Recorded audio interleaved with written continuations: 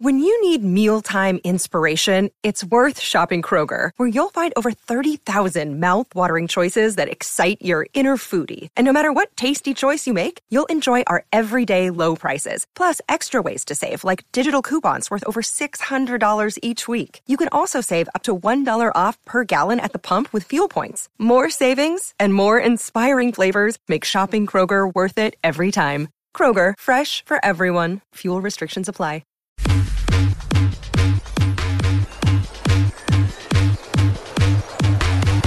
Coffee and Cream on Hail Varsity Radio with Andrew Rogers and Damon Benning.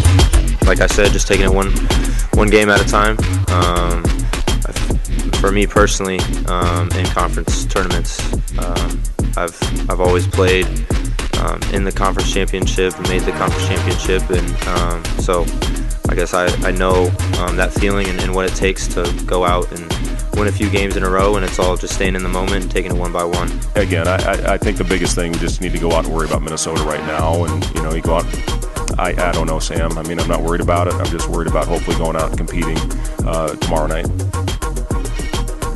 Sam Griesel, Fred Hoiberg before the Big Ten Conference Tournament. Coffee and Cream in the morning on Hail Varsity Radio, powered by Currency. A new voice. Normally, at least over the past 5 days, you've heard Damon Benning kind of stumble his way into the show, be like, hey, I'm here. Did this dude say stumble?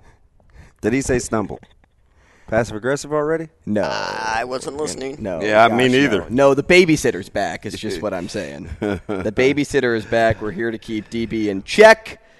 Although Ravi Lula did a great job filling in. I appreciate him a ton. I know you guys appreciate him a ton, too. And I thought he did a tremendous job. Yeah, he's a good dude. Stepping up. Kind of on short notice, really on short notice at the beginning of last week, or at the back end of last week. But he filled the shoes nicely. But we are back. I am off the mend. That's what you were saying, right? Yeah. On the mend. On the mend. I've never said that in a sentence, which is, as I was listening to Matt Rule's press conference on Monday, too, I never said half the stuff he says in a sentence before. I kind of joked with you. I said, it's kind of like reading a book with him. It's a bunch of words I would never say in conversation. But it always makes me feel like a smarter person when I hear them because it makes me look things up. He's mastered the art. He's an orator. I had to look up who Socrates was. Stop. No, I had to look up the Socratic method because I'm like, who did Socrates teach? Do you know who he taught? Yeah, well, one known as Plato. Yeah, nice. Pretty historic. Couple of smart. Not much of a history buff over here. Couple of smart guys. Are you a philosopher? But you know what? Yes, it is a very good thing that I have my phone on standby. That I can be like, man, he just mentioned the Socratic method. That was like really intelligent. I chuckled right away. There was so much in there. I'm still just kind of going back over it in my head. He's an interesting guy, and now everybody's starting to experience what I always question myself, what I've been questioning myself about since he's been here. Is this guy for real? Yeah, the more you hear him, the more you do. You do those little mental checks and balances. You're like, man, come on. You guys had a great interview with Dr. Elsa? With Dr. Elsa on Yeah, she Friday. was unreal. And I listened back to the one with Jessica Cootie as well. But, even to answer those questions more, like, is he for real? Like, she said it again. Like, she reiterated, as the rest of the coaches have. I'm trying to figure out ways to ask the questions without being offensive. But I think it's what people want to know. It's certainly what I want to know. And so I'm like, I'm asking. But you have a right to ask. You know what I mean? It's just like, and we got to get behind the scenes here because there's clearly something about it. But you don't just talk the talk here. Well, like he walks the talk. Yeah, you don't. Yeah, model behavior is a big deal, man. Like I can't stress that enough. I think my buddy Aaron Sim, I got a good buddy who actually coincidentally I met via a message board. He's been my buddy since about 2005 maybe. And he always used to say, I see better than I hear. And what he was really telling me is He didn't believe in Santa. put your money where your mouth is. Like, do it. Do it. I want to see. I want to see these guys do it. I want to see it on paper, or I want to more than just see it on paper. Like, I know you tell me you can say anything, but can you do it? And so I've kind of adopted that motto, man. I see a lot, even though I see like trash, and I hear pretty legit. I'm a better believer once I see it. You looking at me and you're like, "Hey, I see trash in you." After oh saying man, that, I can't see that kind of stuff. Doesn't. I'm on from that. That was like a full 3 minutes ago. Sometimes you tie it back in without me knowing. Later on, yeah. I mean, it depends. I keep receipts. I stay vigilant.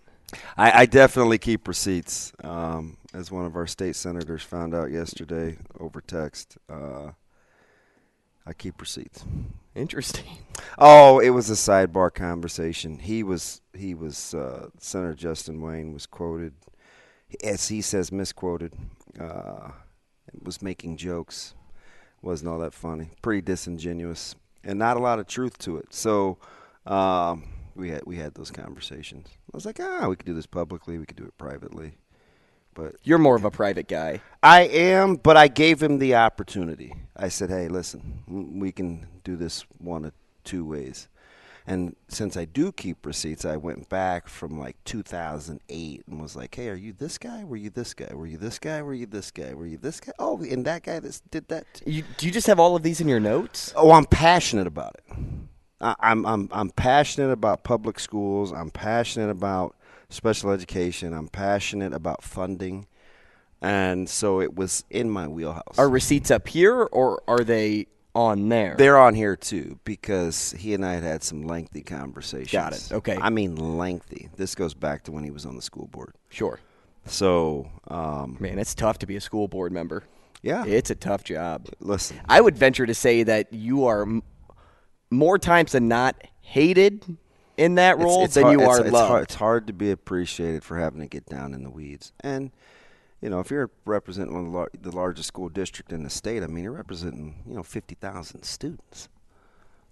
But in that role, I mean, it's kind of like the lot. role of the president. Like, Never had dinner with the president. Never had dinner with more the times president. than not, you are going to get ridiculed more than you are going to get praised. Yeah. Oh, for sure. I mean, it's that position of power. Kind of like this job. Yeah, I'm sorry. I shouldn't have said you stumbled. I'm sorry. I thought you did a great job. Sorry. Please As a number accept. one, I thought you did a great job. I don't need your validation. I'm just Let's telling move you. on. Well, I don't know. I'm pretty good at what I do. There he is. Here he is. You know what I mean? Like, I'm over that. I don't know why you keep revisiting it. Well, it's Team Commitment Week. Is that? Yeah. I want to be committed to our team. I would put you on my back and run you. You know what I wanted to ask ask to the other. Because he dropped the line "too cool for school." Some of that stuff at that age, I don't think I would want to do. Sometimes some guys can be too cool for school. These guys weren't. They wanted to do this. You know what I'm being 100% honest. At 18 years old, I don't want another dude's feet on my shoulders, and I don't want to make some caterpillar to do push-ups. There are a lot of people that don't like icebreakers. Do you know what I mean? Building games. Oh, listen. Yeah, no, sure. I'm out. I'm in the corner, and I'm not antisocial. I just, Right. I want to be able to know what and see what the end game is. But I'll tell you what, this isn't the first time I've heard this year already that they're turning work into game, as in like competition within one another. They're playing games against one another. It's not the first time I've heard that. So it seems this group likes to compete in that style. Shame on me. I'm going to Google it real quick. It is. So we have, we talk about Wizard Wednesdays and stuff all the time at Westside. Dr. Morvek is amazing. So good that we devote, an hour without being on the field during the course of the week to his wizardry. We call him the Wizard. He talks about this That's what I call Ozzie Smith. He talks about this deal called gamification, where regardless of what you do, it's the application of typical elements of game playing, i.e. point-scoring competition with others within rules of play. So it's kind of low key what you and I will do, right? You'll say something, or I'll say something, or you'll do something, and I'll do something. I'll be like, "There's no way that's true. You want to bet? Let's keep score. Let's, and somehow we'll make a competition out of it." That whole gamification thing is, as I'm thinking about it, and he started to give it words a couple years ago when we first really getting into this mental stuff. I'm like, man, deep down, I kind of do that with everything. I really do, right? Immediately, like if we want to keep harping on who's on the show and who's not, I remember immediately, even though it was short notice, I was like, we got to figure out how to make this work. And at one point, I thought we were going to scramble for a co-host, so I was like, let's make a game of it. Like, I'm not going to give in, or managing the kid's schedule. I'll find a way to get this done. We're going to figure out how that to is make that is a father mentality. So that's and I'm just not gonna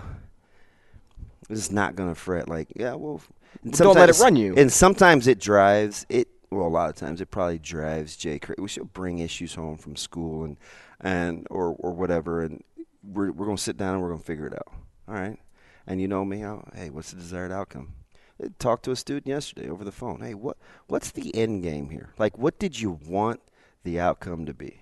All right, then let's back up. Okay, how'd you react? Because only one of those things you can control. Mm-hmm. So let's start there. I mean, the whole gamification thing, but I just don't think at that age, I don't know how much fun I would have been. And I'm ultra competitive. Is that because you are so structured internally? Because when you put work into the sport, not just life, because when you said you kind of do it in life, like, hey, do you want to bet on that? But in the sport itself, that was your job, your identity at the time. Is that why you didn't want to make it an act? You wanted to make it you?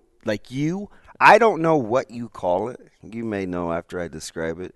I'm one of those people, as you've seen, whether it's taking pictures, whether it's icebreakers, whether it's whatever. I don't really want to do it. Well, in high school, I remember doing that all the time. In high school, I was different. even worse. Now, I'll be fine probably once I do it, but I'll probably fight you tooth and nail to do it. So I don't know what you call those people, he'll be fine. Just do it. I don't know why we're going through the formalities. I'm one of those guys that if it doesn't make sense initially or it's not super practical, even though there could be some outcome I don't see. I think it's an image thing a lot. Maybe. Because you don't want to be looked at, whether it's by your brothers in this case, especially in college for me, in fraternity life, we did team building a lot all the time, but it was kind of expected in those activities. But going back to high school, when you sat in a room with freshmen, right, and you're sitting in a circle and they're like, hey, tell us something interesting about yourself, and you're like, okay, how I'm trying to fit in with the so-called popular crowd. I don't want to be pulled into this group of people. And my dumb butt would have said? Go ahead.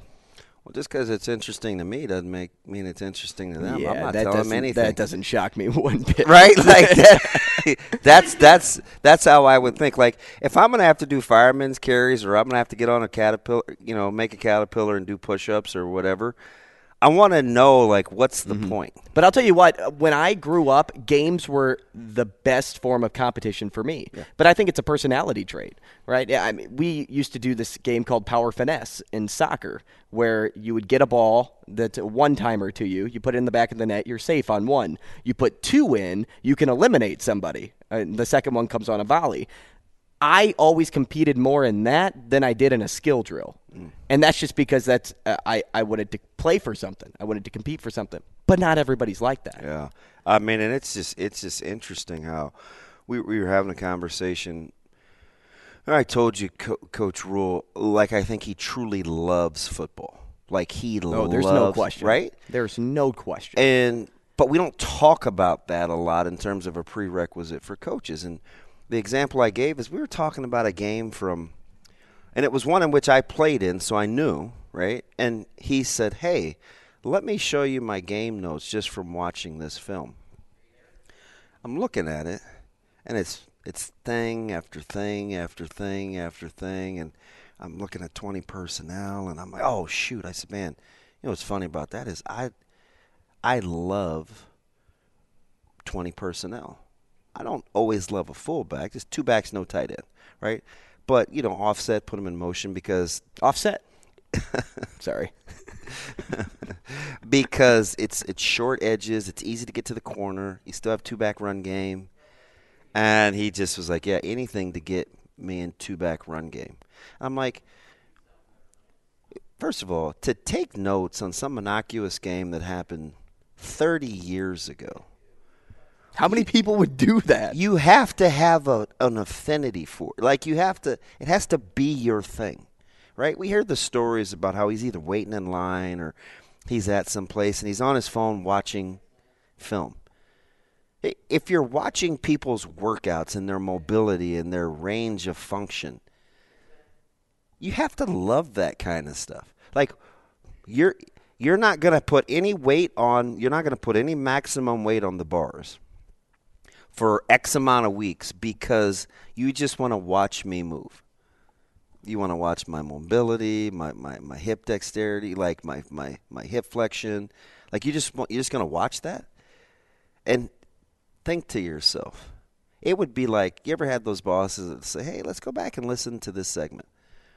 Dude, I hate that. Mm-hmm. Right? I'm like, are you serious? I hate my own voice. But there's something.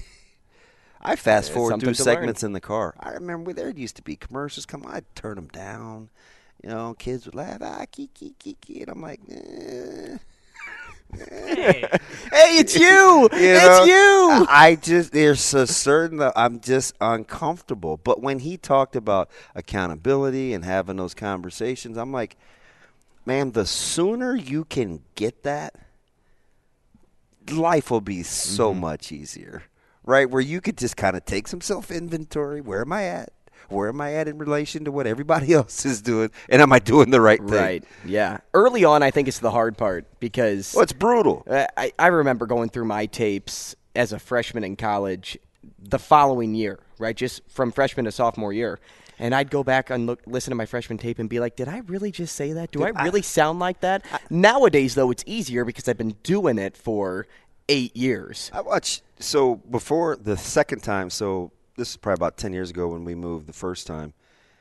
Like, we still had a VCR. This is old, man. And I just popped in some of my high school game. That's terrible. I'm like, God, this dude sucks. You're like, Damon, I hated my. Why'd you do that? Why'd you hated make my move? gear. The sleeves were too long. I go back and watch Nebraska. My shoulder pads are too big. Like, I don't like doing any of that. I just, it's like, you know. And so when he's asking guys to do this and to evaluate real time, he goes, we need to figure out how accountable we can be to one another and how much attention to detail can we pay.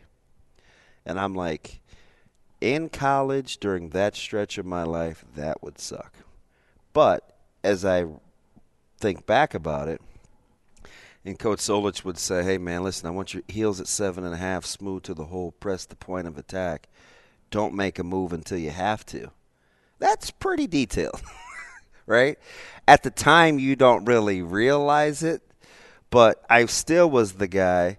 You know, if you run out of bounds and you're in practice, and I told this story, you know, Coach Osborne was like, you're not getting paid enough. You know, you're not that high priced. This isn't the NFL. And he showed it over and over and over again of me going out of bounds. I thought, whoa. Unnecessarily. I just went out of bounds. This is in practice. Practice. We're talking about practice, man. That's how I felt, but I didn't know Iverson then.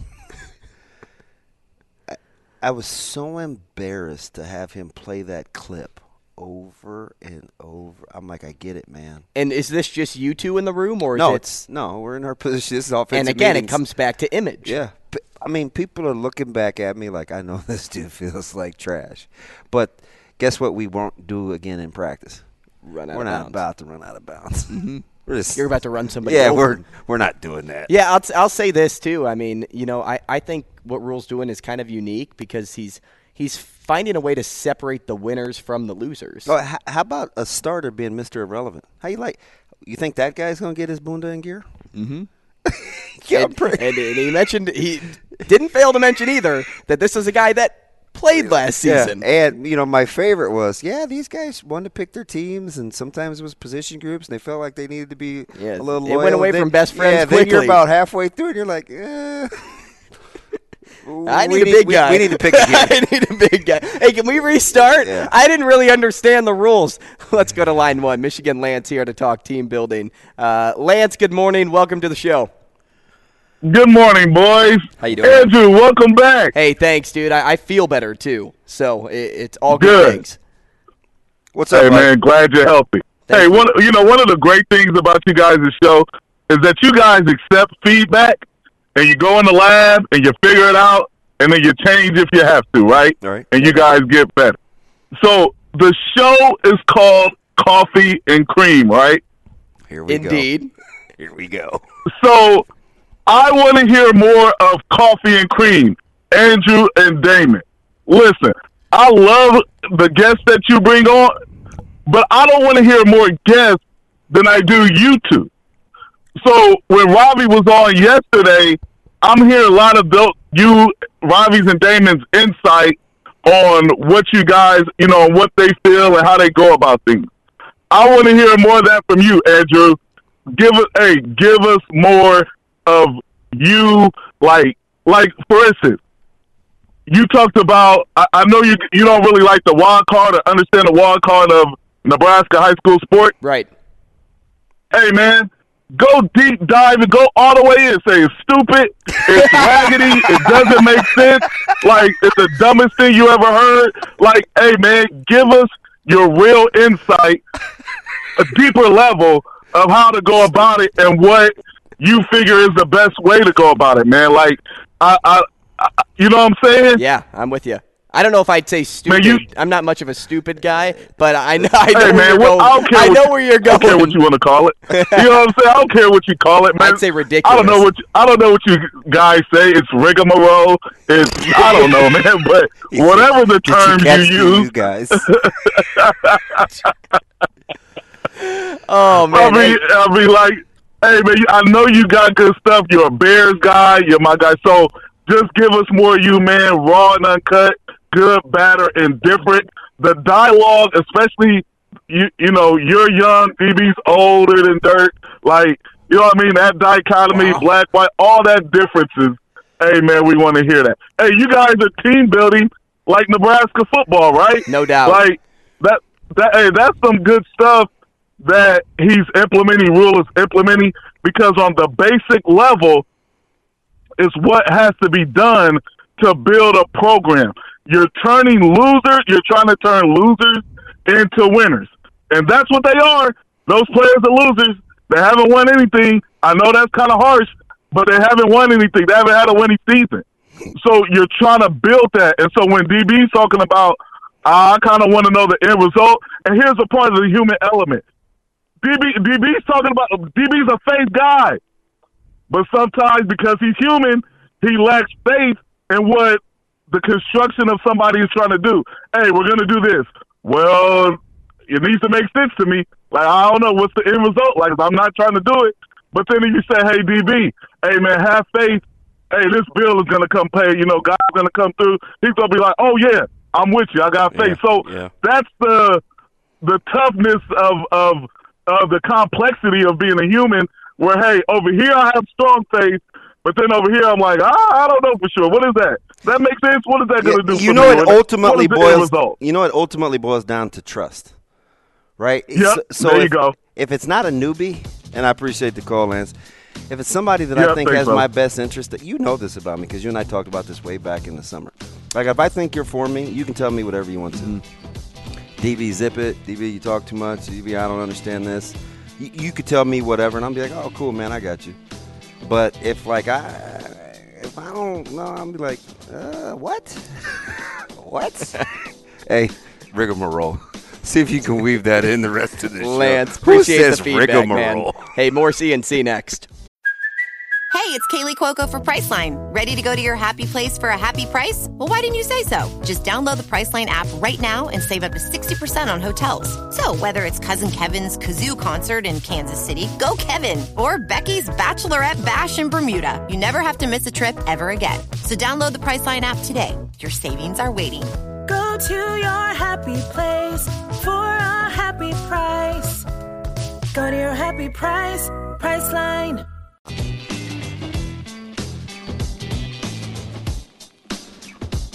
Coffee and Cream with Rogers and Benning on Hail Varsity Radio. Hey, welcome back. Coffee and Cream in the morning on Hail Varsity Radio, powered by Currency. He's Damon Benning. I'm Andrew Rogers, and I'm happy to be back on the show, and I'm happy to have you here with us as well. You know, I was joking with Shane, though, coming in. I'm like, hey, that's what DB said walking through the doors today. Dude's been out of control.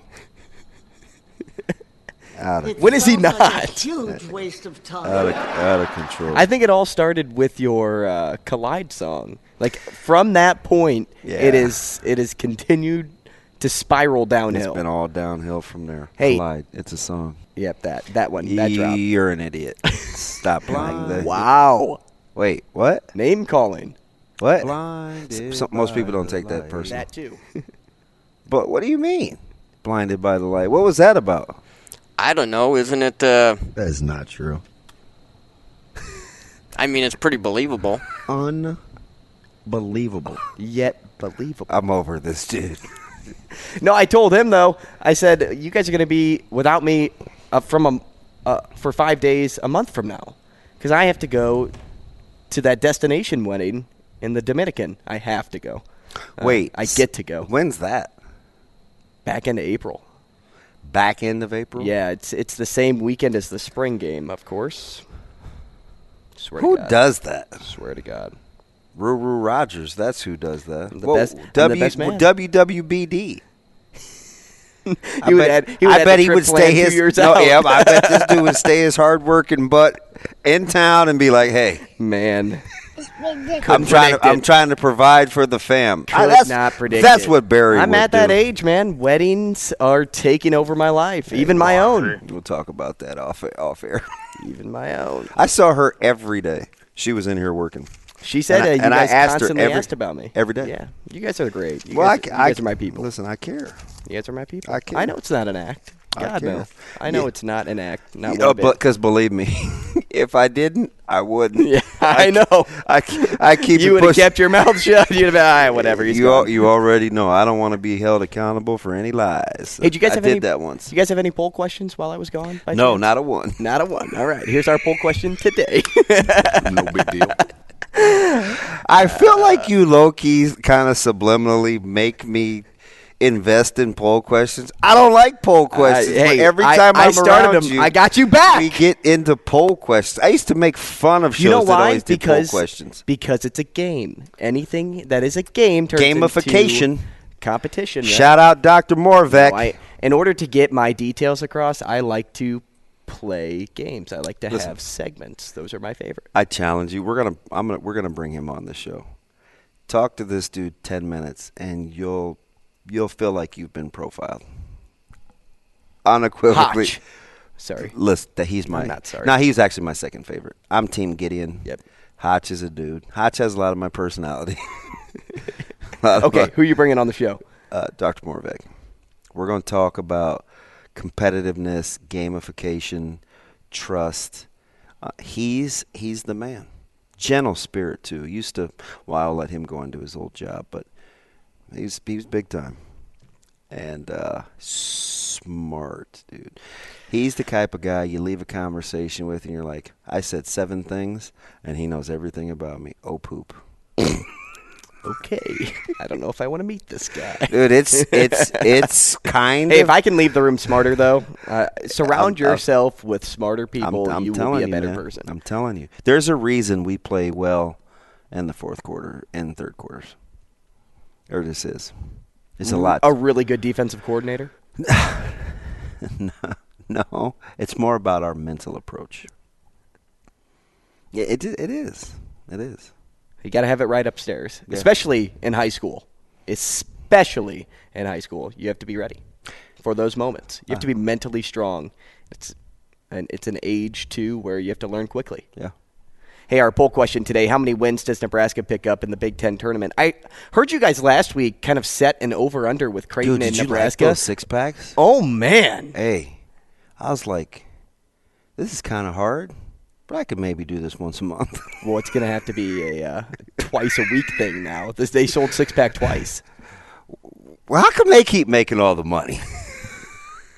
Huh? I don't know. Duh, you know what's funny? We'll get rewarded. We'll get rewarded. You know what's funny about that, though? Go. I could ask Chris or Sasha for anything, and they'd be like, we got you. So I'm not going to cry about that. Speaking of, we have more beer, courtesy of Zipline, waiting for us. Chris is a dude. He's kind of awkward in his style, but... CG? Yeah, dude, get stuff done. No doubt. May break a few flower petals, but I like it. And what I've learned quickly from Chris is he's not afraid to just say it. Yeah, he doesn't beat around the bush. The only time I've been mad at him in these last however many months is because my feelings were hurt because I didn't think he went to bat for me. That's how, you know what I mean? Like, is there anything more DB than that? You're such a baby. Listen, I know, man, I am. Aren't you the youngest? Yeah. Yeah, that's why you're a baby. And I'm a Pisces. Wah. Wow. Really? Wah. So what's the sign for Richard Head? Me. Aquarius. We even set the lineup, and we got to read the poll question. No. Poll question. I read it. We got coaches Didn't coming give the up. options yet. How many wins does Nebraska pick up at the Big Ten tournament?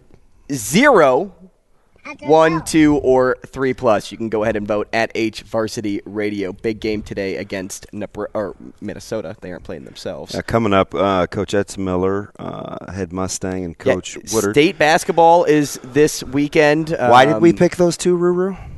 Because of the 1 and 2. And they represented the bulk of the finals. Past 4 years. We're going to get that out of the way. It tips off, though, with a doozy with Wahoo and Auburn. You talk about contrasting styles. Marcus Glock and Benji Nelson with Coach Sheaf going against Coach Weeks and Auburn, who, Matt Binder and company, where they score about 30 points a game. Wahoo would like to have that in a quarter and a half. So something we'll give at 9. We'll be watching on our NFHS account. Thank you, Jesus, for that. No doubt. I said no doubt 3 times. I got to stop saying that. The band? No, I just out loud. So one of the 6-pack of questions. The line was -1.5 for wins in conference tourney play. Creighton favored by 1.5 games won over Nebraska. What would you have taken? I would take Creighton. No, let me see. So -1.5? That means so they got to go +2 in the conference win tournament. +2. So you beat who? Villanova, most likely? Yeah. And then you beat... You got to probably a better draw in the second round. I mean, they got to be playing in the championship. And Nebraska has to beat Minnesota. Who's your second round draw? Xavier? Yeah. Yeah.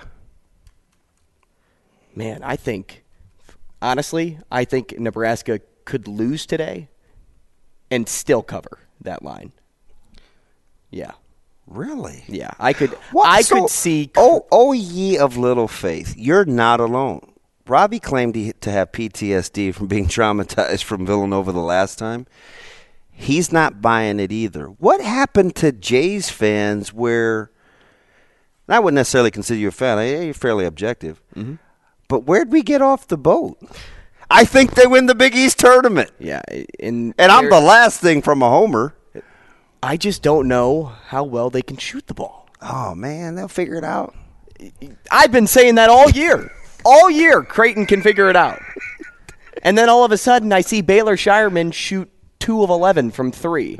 And I see Trey Alexander go spotty. And I see Arthur Kaluma go spotty. And I see two players have really good games. Nemhard, who could probably end up with 17, and then Kalkbrenner, who has 8 field goal attempts. He did get 12 shots the other day. And did you see that? Unbelievable. Thank goodness they get to do that against teams in the bottom half of the Big East. I'll tell you this. All right, so your guns, I'm telling you, man, and I know I jinxed them when I said they'd run the table. I said 6-0. They went 4-2. That wasn't very good. Wait, 3-3 maybe. Was it 4-2? I got to look at that real quick. They're going to win the Big East tournament. They're the worst team. So this is the contrarian opinions, right? Not enough depth, 3 games in 3 days. Their depth will be fine. It will force Coach Max Hand, Coach Huss, those guys. They'll be fine. You know what makes them difficult? Who's going to be the leading scorer? Somebody different every time out. They're hard to prepare. They are hard to prepare for. 3, and you can't drive the ball inside. Nah, give me the Jays. See, it's hard to beat a team 3 times in a season, which is why I think Nebraska has their work cut out for them today. Oh, we're going to get Minnesota that played against Wisconsin? We'll get into that. Honorable mention all Big Ten, Chucky Hepburn. We'll speak to his coach in the next segment. But Correct. First, we're going to try to corral some Mustangs. Coach X. High school basketball next.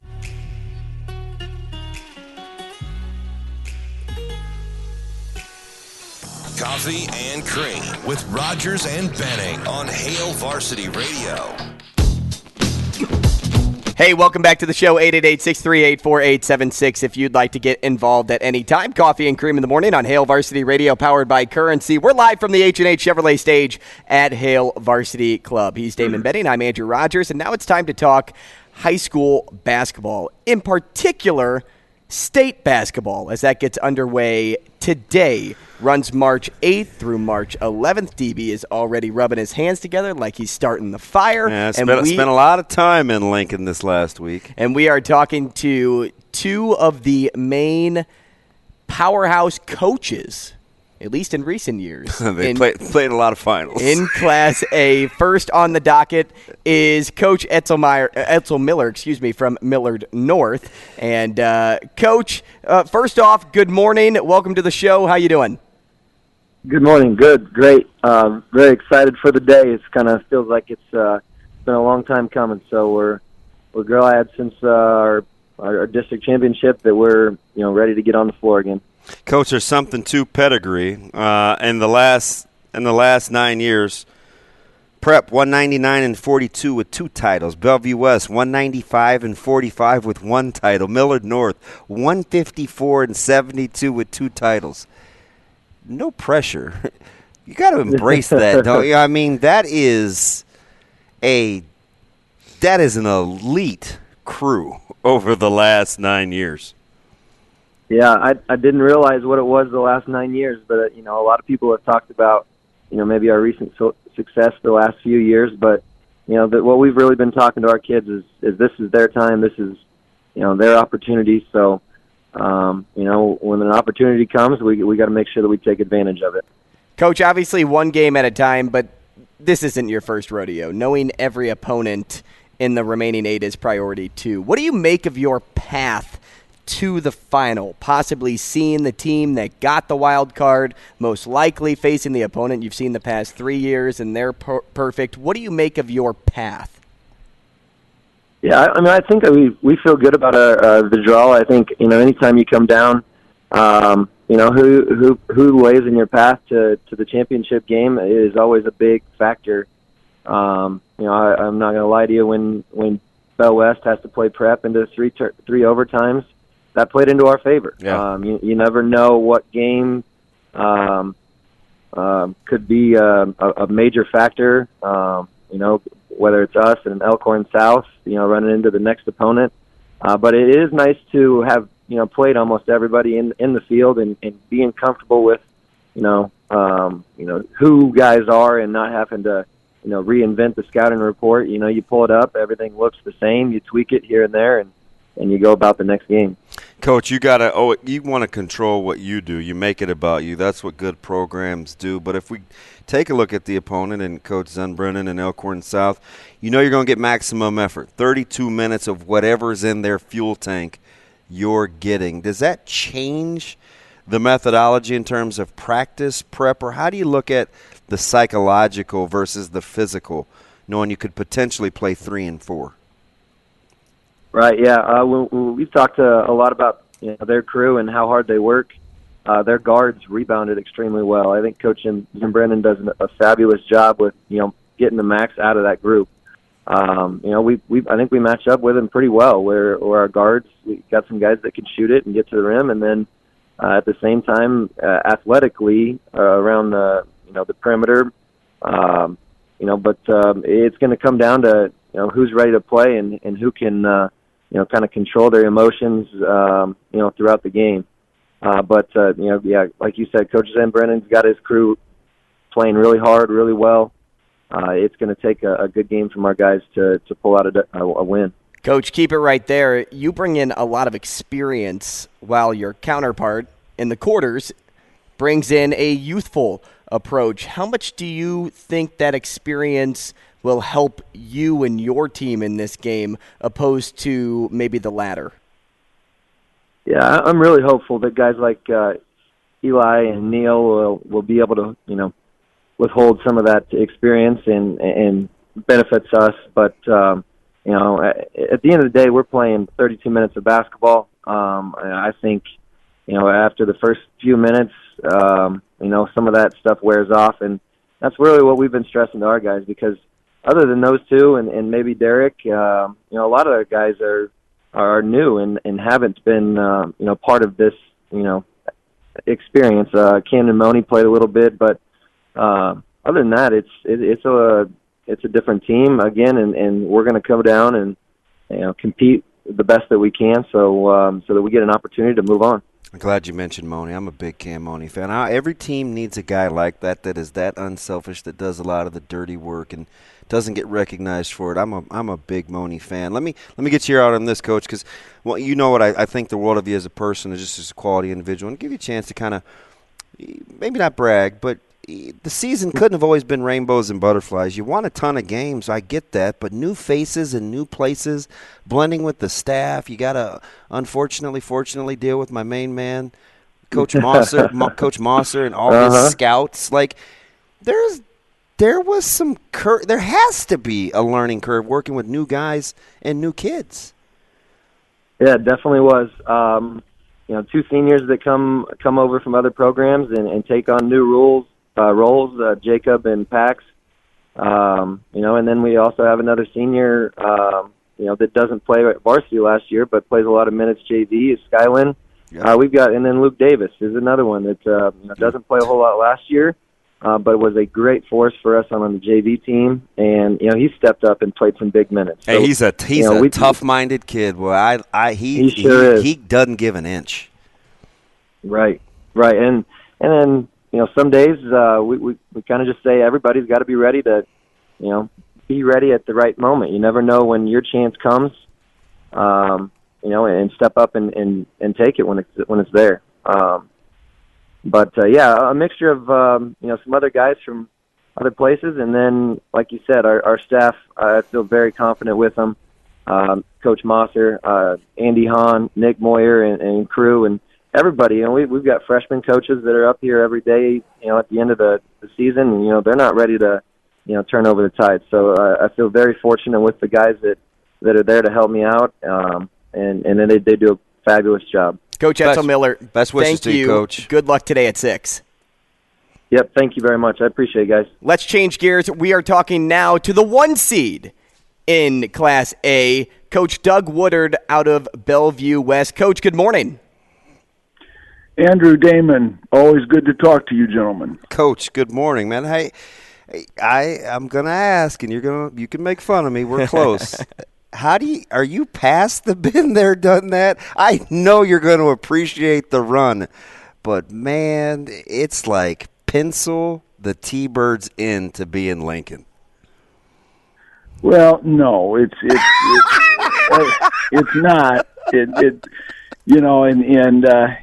just don't ever want to get to the point where you don't appreciate it and you take anything for granted, because There's a lot of good teams and there's a lot of good coaches, and it's not an easy deal. And so we appreciate it and just look forward to the opportunity, Damon, in all actuality. So. Hey, Coach, how much pressure comes with being undefeated at this point, though? Do your guys feel any of that heading into Lincoln? Yeah, lofty resume, no goose egg in the loss column that's one you can go get. No doubt. Well, the thing is, we haven't talked about it. We talked about it one time about 2 weeks ago, and because there had been something on one of the news stations that said something about it, so we just thought we'd address it. And the deal is, everybody that's down there now, none of that matters. Everybody wants to be undefeated come Saturday for 3 games, and every team down there's won 3 games in a row. So what you've done up to this point, it means nothing. We're not going to win the thing because we're undefeated now, and if we lose, it's not going to be because we're undefeated now. It's going to be because of how we played relative to the people we're playing. This is a neat side deal, but that's all it is. Battle tested is always relative to the team. Sometimes it's the competitiveness in the practices. Sometimes it's the culture you're in. Sometimes it's actually the games being played. And people make a lot of you guys only being tested down the stretch. You had Miller North 43-42 in the fourth. You obviously went to overtime with Westside. How much does – and we can stay with the overtime game. Was that the right game at the right time to recalibrate you guys? Or – I mean, that obviously I saw that one up close. There's some fantastic coaching and cat and mouse, and just the there was some championship mentalities in that game, primarily by your point guard, Josiah Dotzler, and the savvy poise of Stuvie. And that game seemed to be at the right time for you. Well, it's unrealistic to think you're just going to go through and just blow out there. That's ridiculous. I mean, there's good teams. There's well-prepared teams, and to think that you're just going to do that, or to assume that's not going to happen, and you're going to get challenged, and you might get beat. I mean, it's competitive, and that's what it is. And so, yeah, we needed to be pushed, and sometimes you got to give credit to the other guy. Westside played extremely well, and they made some things very difficult on us. So hopefully we learned some stuff from it. We grew a little bit, and we got better. And that's the hope. And I think we've been better down the stretch in practice, and so hopefully we'll see here down in Lincoln. Coach, if you could describe this in one word, and one word only, what makes this Bellevue West team different this year? One word? One word. Just give me one word, Coach. Defense. Yes, great call. If you're going to limit me, I just I had to limit you. But now you got to give me. You got to let me extrapolate on that. Yeah, go ahead, Coach. It's not like other teams haven't defended or that we're perfect defensively, but there's a buy-in from all the guys that play that I think they realize that's the carrying card. Because the offense is going to come and go. I don't care how good of a shooter you are, how many good shooters you have. There's going to be nights where it just isn't happening very well at the offensive end. But if you are on the same page and connected to whatever your philosophy is defensively, you're going to give yourself a chance. And I think these guys have bought into that. Fantastic, Coach. Best wishes until the second round. Hey, hopefully good we luck can get today. past East. Thanks, well, Coach. Thank you, gentlemen. It'll be a great tournament. All right. God Thank bless you, Coach. Thanks. Absolutely right when you say that. Coach Doug Woodard. When we come back, we'll talk to Brian Christopherson right here on CNC.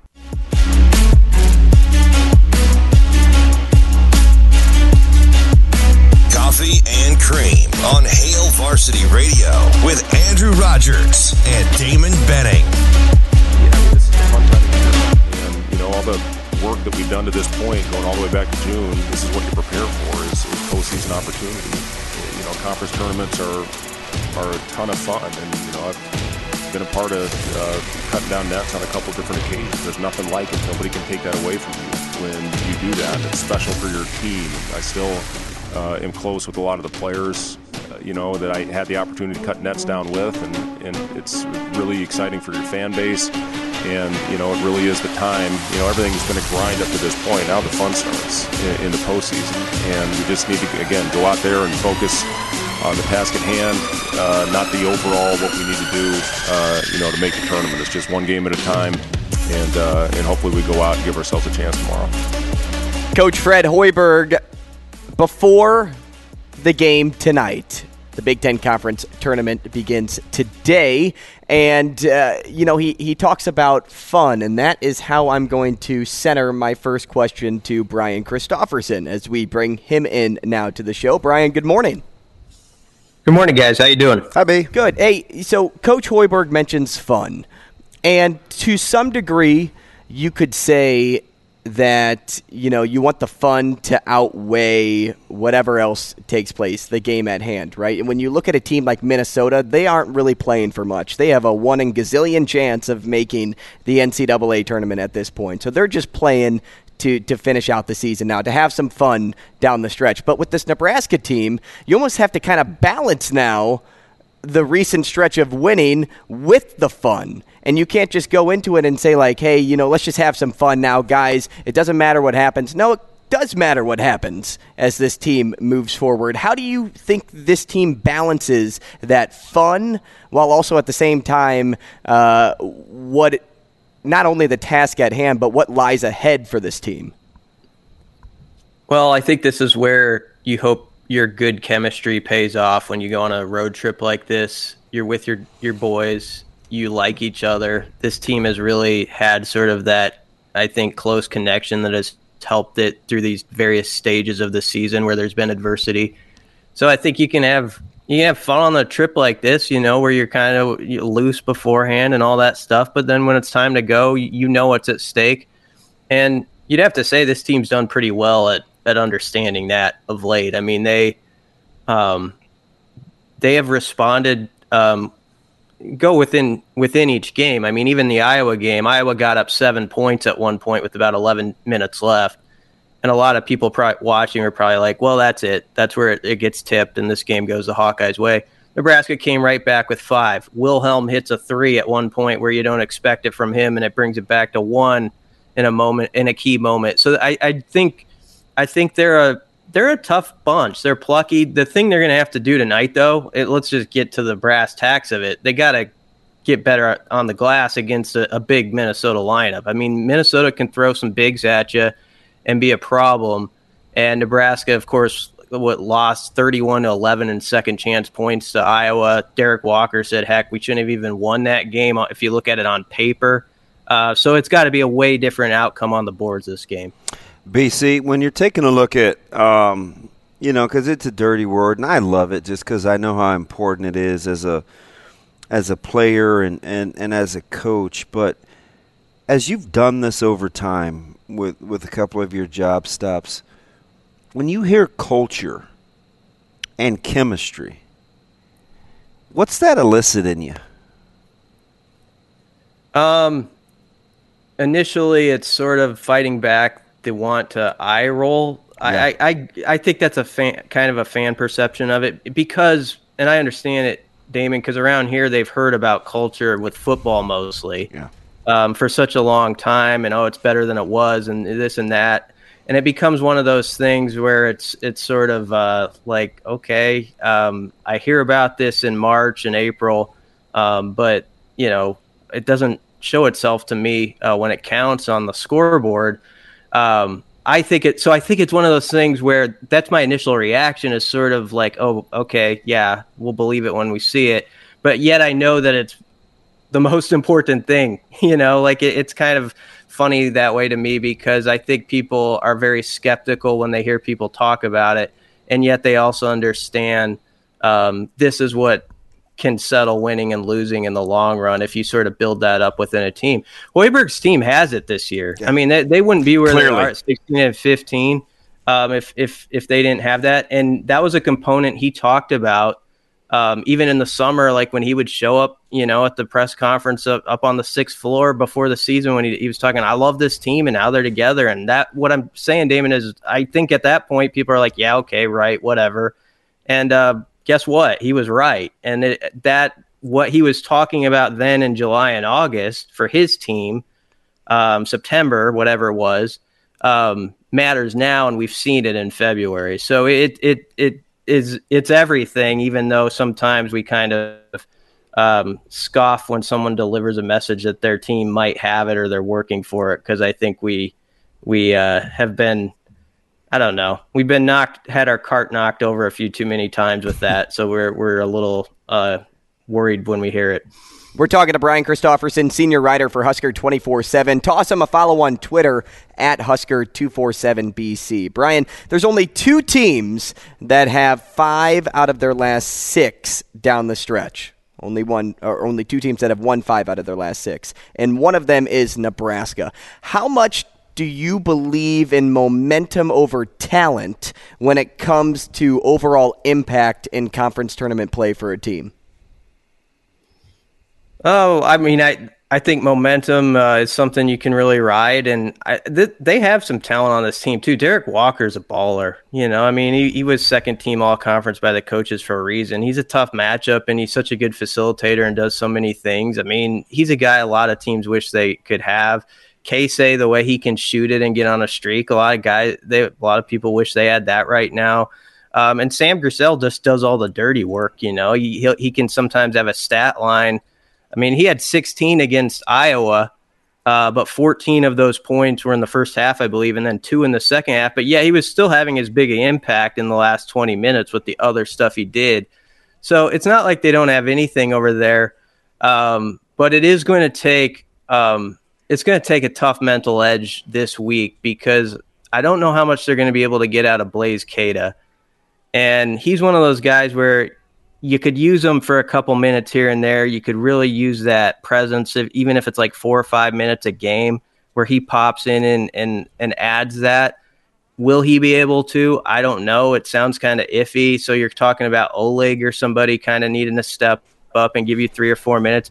That's going to be huge key, guys, is that like 3 to 4 minute stretches where somebody like Oleg comes in the game, and kind of watch that score. Can Nebraska, you know, hold serve there or whatever when they have to go to their bench? Because I think there's a right to be kind of concerned about what the rebounding could look like in this game if Nebraska is not completely dialed in, because Sunday was worrisome in that degree. Even though Nebraska won the game, the way it was just so easy for the Hawkeyes to get second chances, it kind of has me a little uneasy about this matchup tonight, because Minnesota, even though they haven't been a good team, they do have some big dudes that they can throw at the 3, 4, 5 and give you some problems. BC, let me change gears for a little bit, but not fully, with talk of the culture and chemistry. Obviously, Coach Rule took the podium, and I mean, he continues to hit home runs. But as a way to validate kind of the level of how much you believe in what he's saying, are there times – because this is kind of my litmus test. There are times where I'll listen to what he's saying, and I'm like, how often would I apply that to something other than sports, i.e. my household, my place of business, something like that? Do you find yourself listening to him and saying, yeah, that's not just football. I'd kind of like to surround I kind of like my work environment or my family or whatever to be like that too? Yeah, he definitely strikes that chord. I think it's because he talks so much about the accountability aspect of things, right? And I mean, you can apply that to any avenue, and that's why I like what they're doing right now with this team stuff. I mean, some of it is has nothing to do with physical prowess or the football stuff. It's just like bonding and being there for your brother, being someone that they can trust. That you're going to show up on time. You're going to do what is asked of you.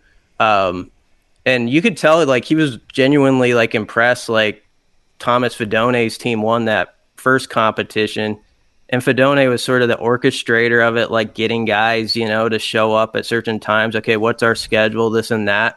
And it made an impression, I think, on the coach. And so that they're watching those guys that are you going to do what you say you're going to? And are you going to do something for your teammate, something that's selfless? And so there's a lot of that going on right now, kind of mixed in with the physical tests they're getting. that I think is useful, that you could probably do in other businesses and it would make you successful. Although I probably wouldn't include the part of like trying to carry Teddy Prohaska on my back across the field. Yeah, that made me hurt just watching. Seeing that he had to go halfway and then do it again, that made me hurt. That's 330 some odd pounds of a 6'10" frame. Yeah, it's a big boy. Hey, I like the gaming style of practice too, BC, and I was telling that to DB off the start. But I want to go back on this because I don't know if it was you that asked the question in the press conference or if it was somebody else. But basically establishing with Coach, and you guys were in unison when you said this is year one for everybody. And I almost wonder if that's why they are leading with team building exercises during winter workouts. And I want to ask you, do you think that's the reason? Do you think we're going to see repetition in team building as the years go on under Coach Rule?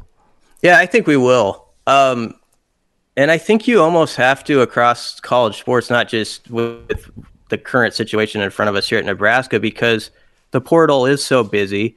Teams are, it's more free agency than it's ever been in college sports.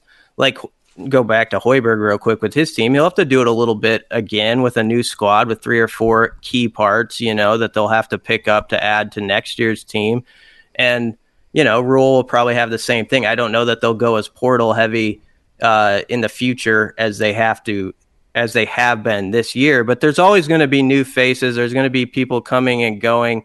And I think it's always important too, to just get you out of that stance of being in a clique.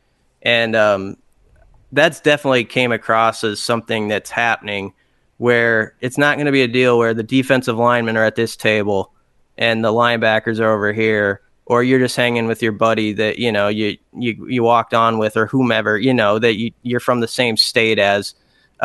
You're going to get in spots where, like, Thomas Fedone had Chief Borders on his team, a guy from Council Bluffs with a guy from who transferred in from Florida, and I like how they're just mixing everybody up, and they're making people, I think, probably get out of their comfort zone a little bit right now.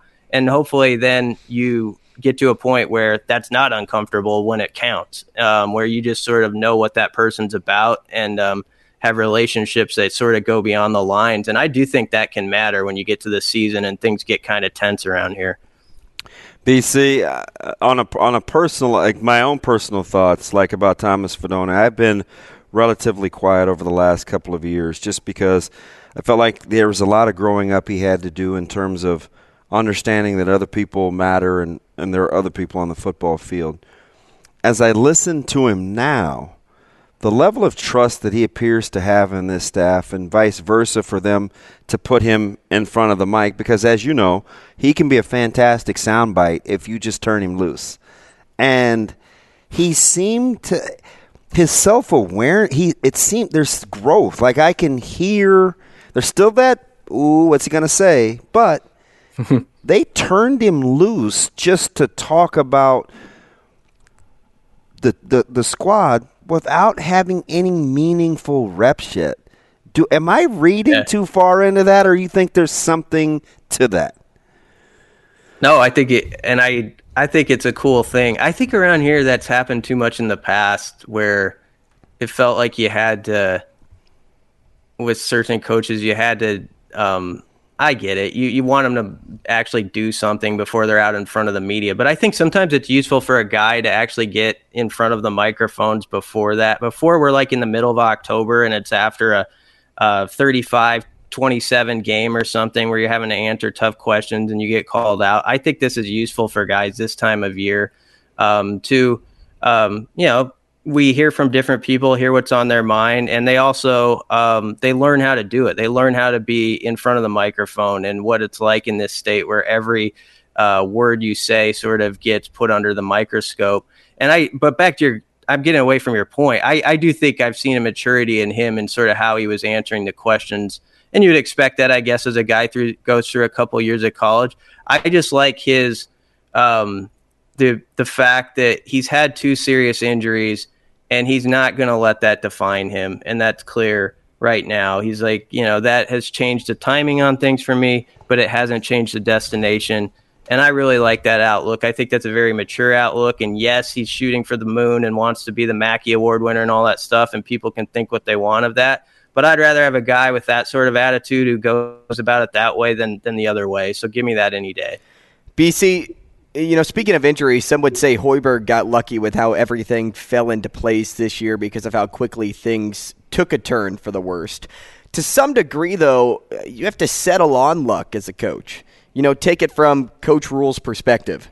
How lucky does he have to get with the pieces he's compiled this year to have a season that's successful in Husker fans' eyes?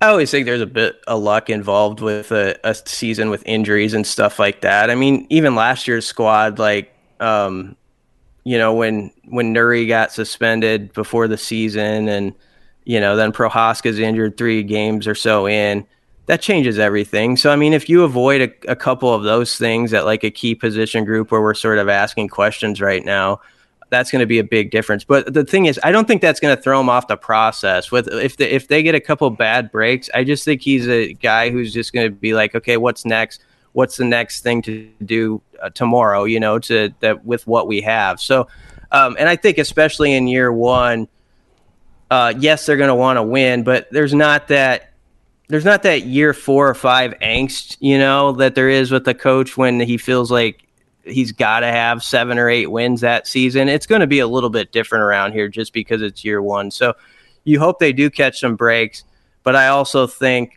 he understands this is a long build here. This isn't just something that we're going to, if we have a bad thing happen on a Thursday, we understand that we can move past that, and there's a lot more ahead. So I don't think he's going to get knocked down too much when there is that injury that pops up, because there will be. That's football. You have to deal with that stuff and adversity, and I just don't think that's going to knock him and this staff over.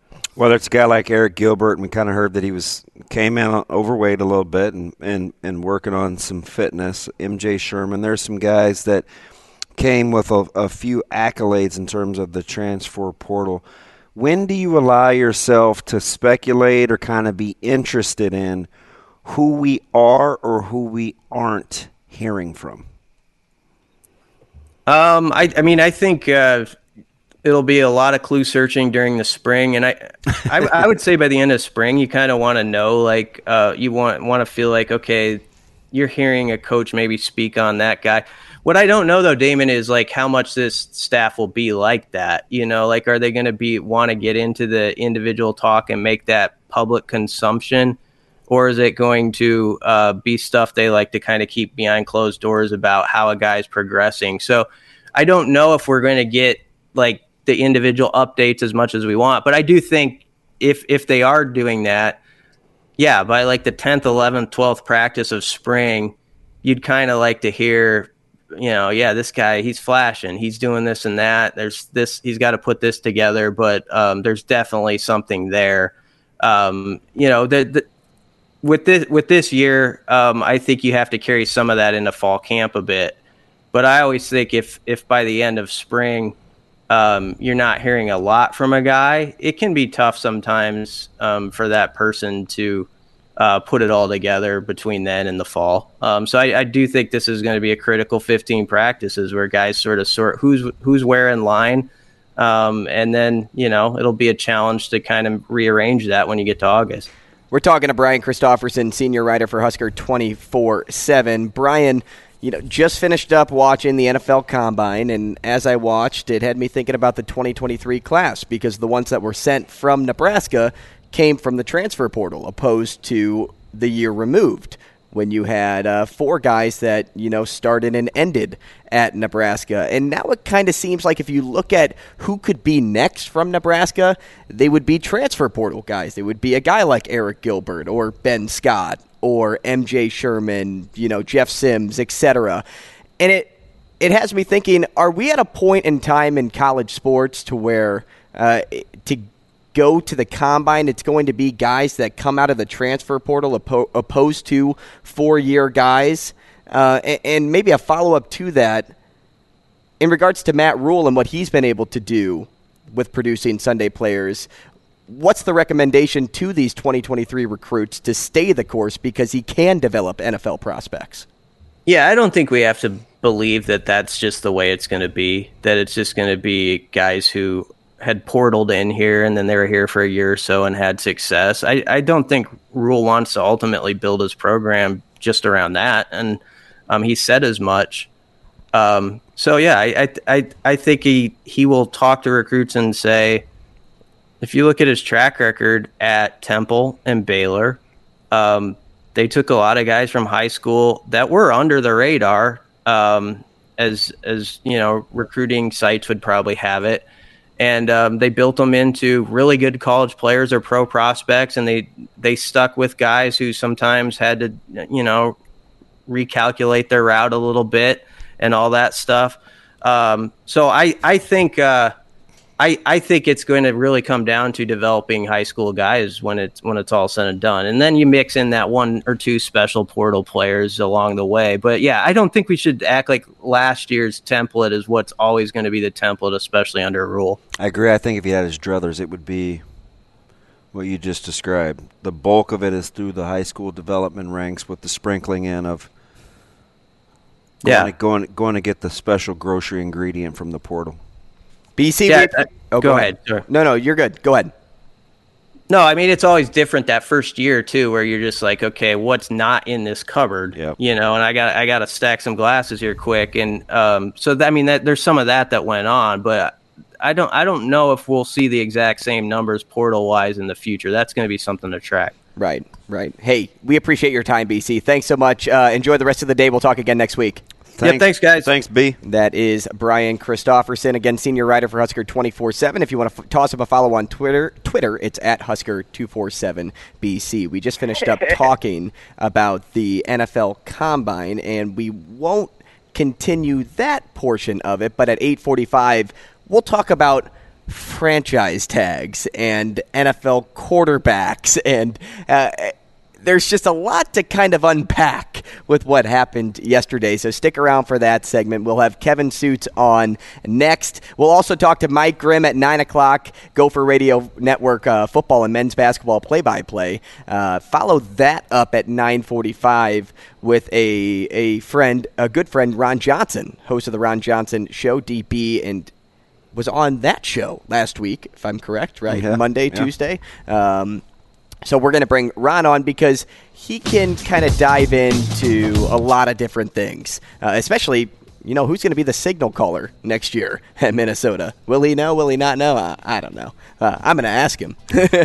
We'll find out. 2 for You also at 9:30. That presented by Dingman's Collision Center. If you want to play, stick around at 9:30. But again, coming up next, we have Kevin Suits. He is the sports director at 1011 Now, and he's got a busy day ahead. We'll talk with him next.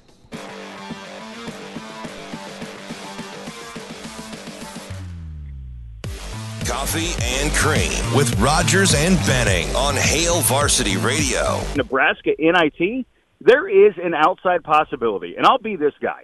Be that guy. They could make the NCAA tournament. Laugh all you want. Oh, still laughing about 2 weeks ago. Coffee and Cream in the morning on Hail Varsity Radio, powered by Currency. Damon Benning, Andrew Rogers. But who's really laughing? Is it us at Kevin Suits saying that? Or is it Kevin Suits laughing at the world and still thinking like there is still that outside chance that Nebraska could end up there? Full disclosure, I was really laughing at the fact he said, I'll be that guy. He went out on a limb in very typical Kevin Suits fashion. Nebraska NIT, there is an outside possibility, and I'll be this guy. Kevin, good morning. How are you?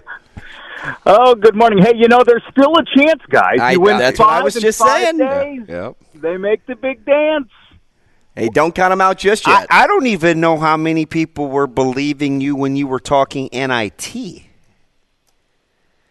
If you look at the way that they had played over the last month, truly, I think it was probably mid-February when they started to get on their run, and Casey started shooting the ball really well, and Walker started to manage the foul situation a little bit better. Like, if this team keeps that up, they're going to make the NIT. And I really think that I truly believe they're going to be playing at Pinnacle Bank Arena next week, guys. Kevin, where's your mind at, though, right now?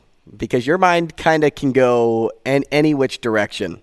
You had Girls State over the weekend. You had Nebraska wrestling. You have Nebraska football with Coach Rule speaking on Monday along with Fedonian Borders. You have baseball that took place yesterday, which you were there. You have Boys State that is taking place right now. You have that game tonight. I mean, talk about not having to struggle for content at this point in the year. Where's my mind at? My mind is I want to be on my couch flipping between all the conference basketball tournaments right now. Or better yet, I don't want to be at Nebraska baseball today because I froze way too much yesterday. I was underdressed, and when the sun went down, the wind picked up, and the game was already done. But it was great to be out at the ballpark, and now we factor in baseball in the mix. And you're right, our job's easy right now. We just have to go gather some video and slap together a pretty fun sportscast every night. I know they were hitting the ball out of the ballpark yesterday against UNC, but there was thick air, and it was cool. Was it more impressive watching real time balls leave the yard than we maybe just look when we pick up a box score and say, 4 home runs or whatever the number is? Well, they all went to left field, left center field. Even with left-handers, which was telling. Yeah. I mean, this team can hit. It's the first time I've seen it, and everybody that was there has seen it firsthand. Outside of a few folks, I did talk to a couple of guys who went out to San Diego with the team. They can hit, and those 3 home runs they hit against Northern Colorado yesterday in the home opener, they all went out to left field, and the wind was blowing in, 10 to 15 miles an hour from that direction. So if you thought there were some home runs, and you figured against an opponent like that, they're probably going to leave the yard a few times, but you would have guessed everything would have been toward the right field foul pole. They went straight into the teeth of that wind, and the one Swanson hit, my goodness, off the bat, just sounded so clean, and it was a shot. Hey, how much attention should we be paying to Max Anderson's start? Oh, my goodness. What's his batting average up to? He's almost at 600 right now. I mean, he rakes. Now, we've seen him streaky before. Remember when he first got here? We know what he's capable of, but, man, that thing has to look like a watermelon to him right now. Yeah, seeing it well, hitting it well. He just has such a smooth swing. Knows the zone. Yeah, you know what? We talked to him before they went to Minneapolis last weekend, and, you figured he's going to – not gush over Vanderbilt and Ole Miss, but there might be a feeling of like, we got our work cut out for us. They're just loaded with studs. But he played it the other way. He's like, we face these guys in the summer all the time. There was no intimidation factor or fear of what the opponent looked like. It was more of a mindset of, we can hang, we belong. And the other thing about Max is, he's not at third base this year. He's at second. Yeah. And I think that has probably taken some of the stress away from the game for him. A little different body type this year too, Kevin? Yeah, a little bit trimmer. Yep. I think that we maybe underestimated how good his footwork is. He's a pretty good fielder, but he's got really good footwork, and I maybe notice it more now around the bag because he's at second and up the middle.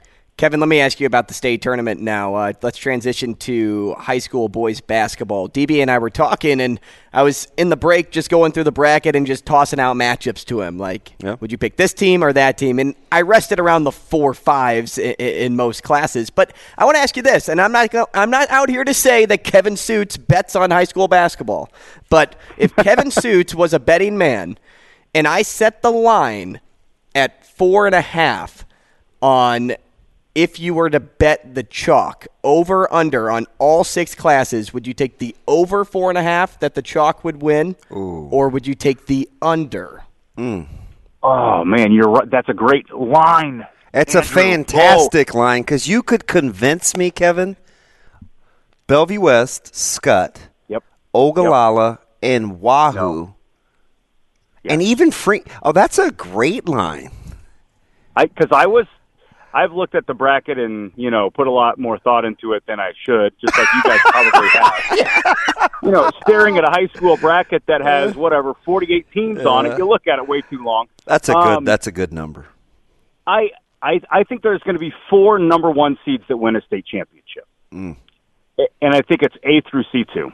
I don't think North Platte St. Pat's is going to win in Class D1. And D2, I can't go against my guys from Parkview Christian. I know they've got a monster first-round game tomorrow against Falls City Sacred Heart. If they clear that we hurdle, were talking about off air. That's the matchup we were talking about off air. It's the best quarterfinal game out of all classes. I really believe that. Even though it's the smallest class, it's D2. There's a storyline there that a lot of people don't know about between Parkview and Doug Goltz. You know, Parkview played Sacred Heart in the state championship 2 years ago, and Goltz got him big. Yeah. And it was kind of an emotional scene for Parkview Christian. And then guess who they got in the semis last year? Same team. Parkview won, goes on to win the state championship. And here they are. It's those 2 schools again matched up this time in the quarterfinals. That's an awesome game. It's the last game of the night at the Devaney Center, I believe, tomorrow. So of all the games, that's probably the one I'm most looking forward to out of the quarterfinals. And here we are talking about Class D2 when A's about to tip off this afternoon. Yeah, well, how good is Auburn and Wahoo in terms of contrasting styles when you look at Sheaf and Coach Weeks? I mean, you talk about oil and water. Yeah, but man, is Wahoo electric. They are. They're not a Class C1 team. They could contend in Class B. I feel confident about that. I'm actually that's where I'm headed right after we're off the phone here, and can't wait to see that one. Coach Sheaf, his teams are so fundamentally sound. Weeks is going to try to slow that game down. That's no surprise. Yeah. Auburn played out of their minds in the district final against Lincoln Lutheran, so they've got a little bit of momentum right now. They had a call go against them about a month ago in the regular season. Should have won a game at the buzzer. Bucket didn't count. And I think that's really fueled Auburn's postseason run.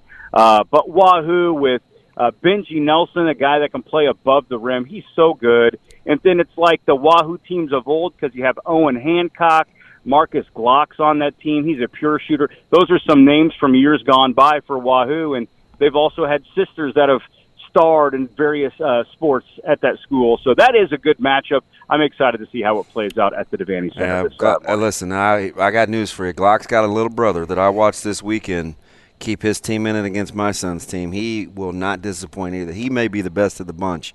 Let me get you out of here on this, Kevin. I've said I think Lincoln East is the best coach team, and not taking the individual staff. I'm just that East plays more as a team. They obviously have Westside. They drilled them a few weeks ago. But Southeast, when clicking, is the most dangerous of the Lincoln teams. Fact or fiction? Fiction. You want to think about it? No. He didn't bat an eye. He's like, yeah, whatever, no. DB. Whatever. No, I'm still going to ride with Lincoln East on that. I've seen Southeast too much, DB. I think that's part of the problem. They're so Jekyll and Hyde, but man, are they capable?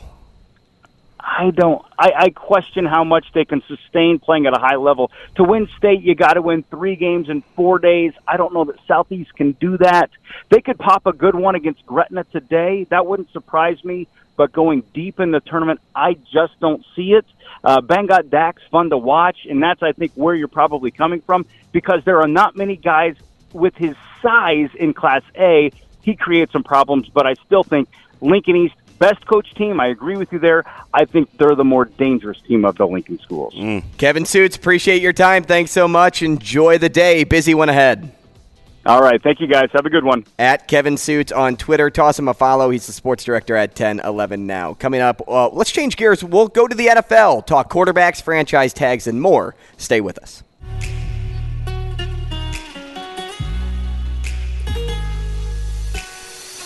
Coffee and Cream with Rogers and Benning on Hail Varsity Radio.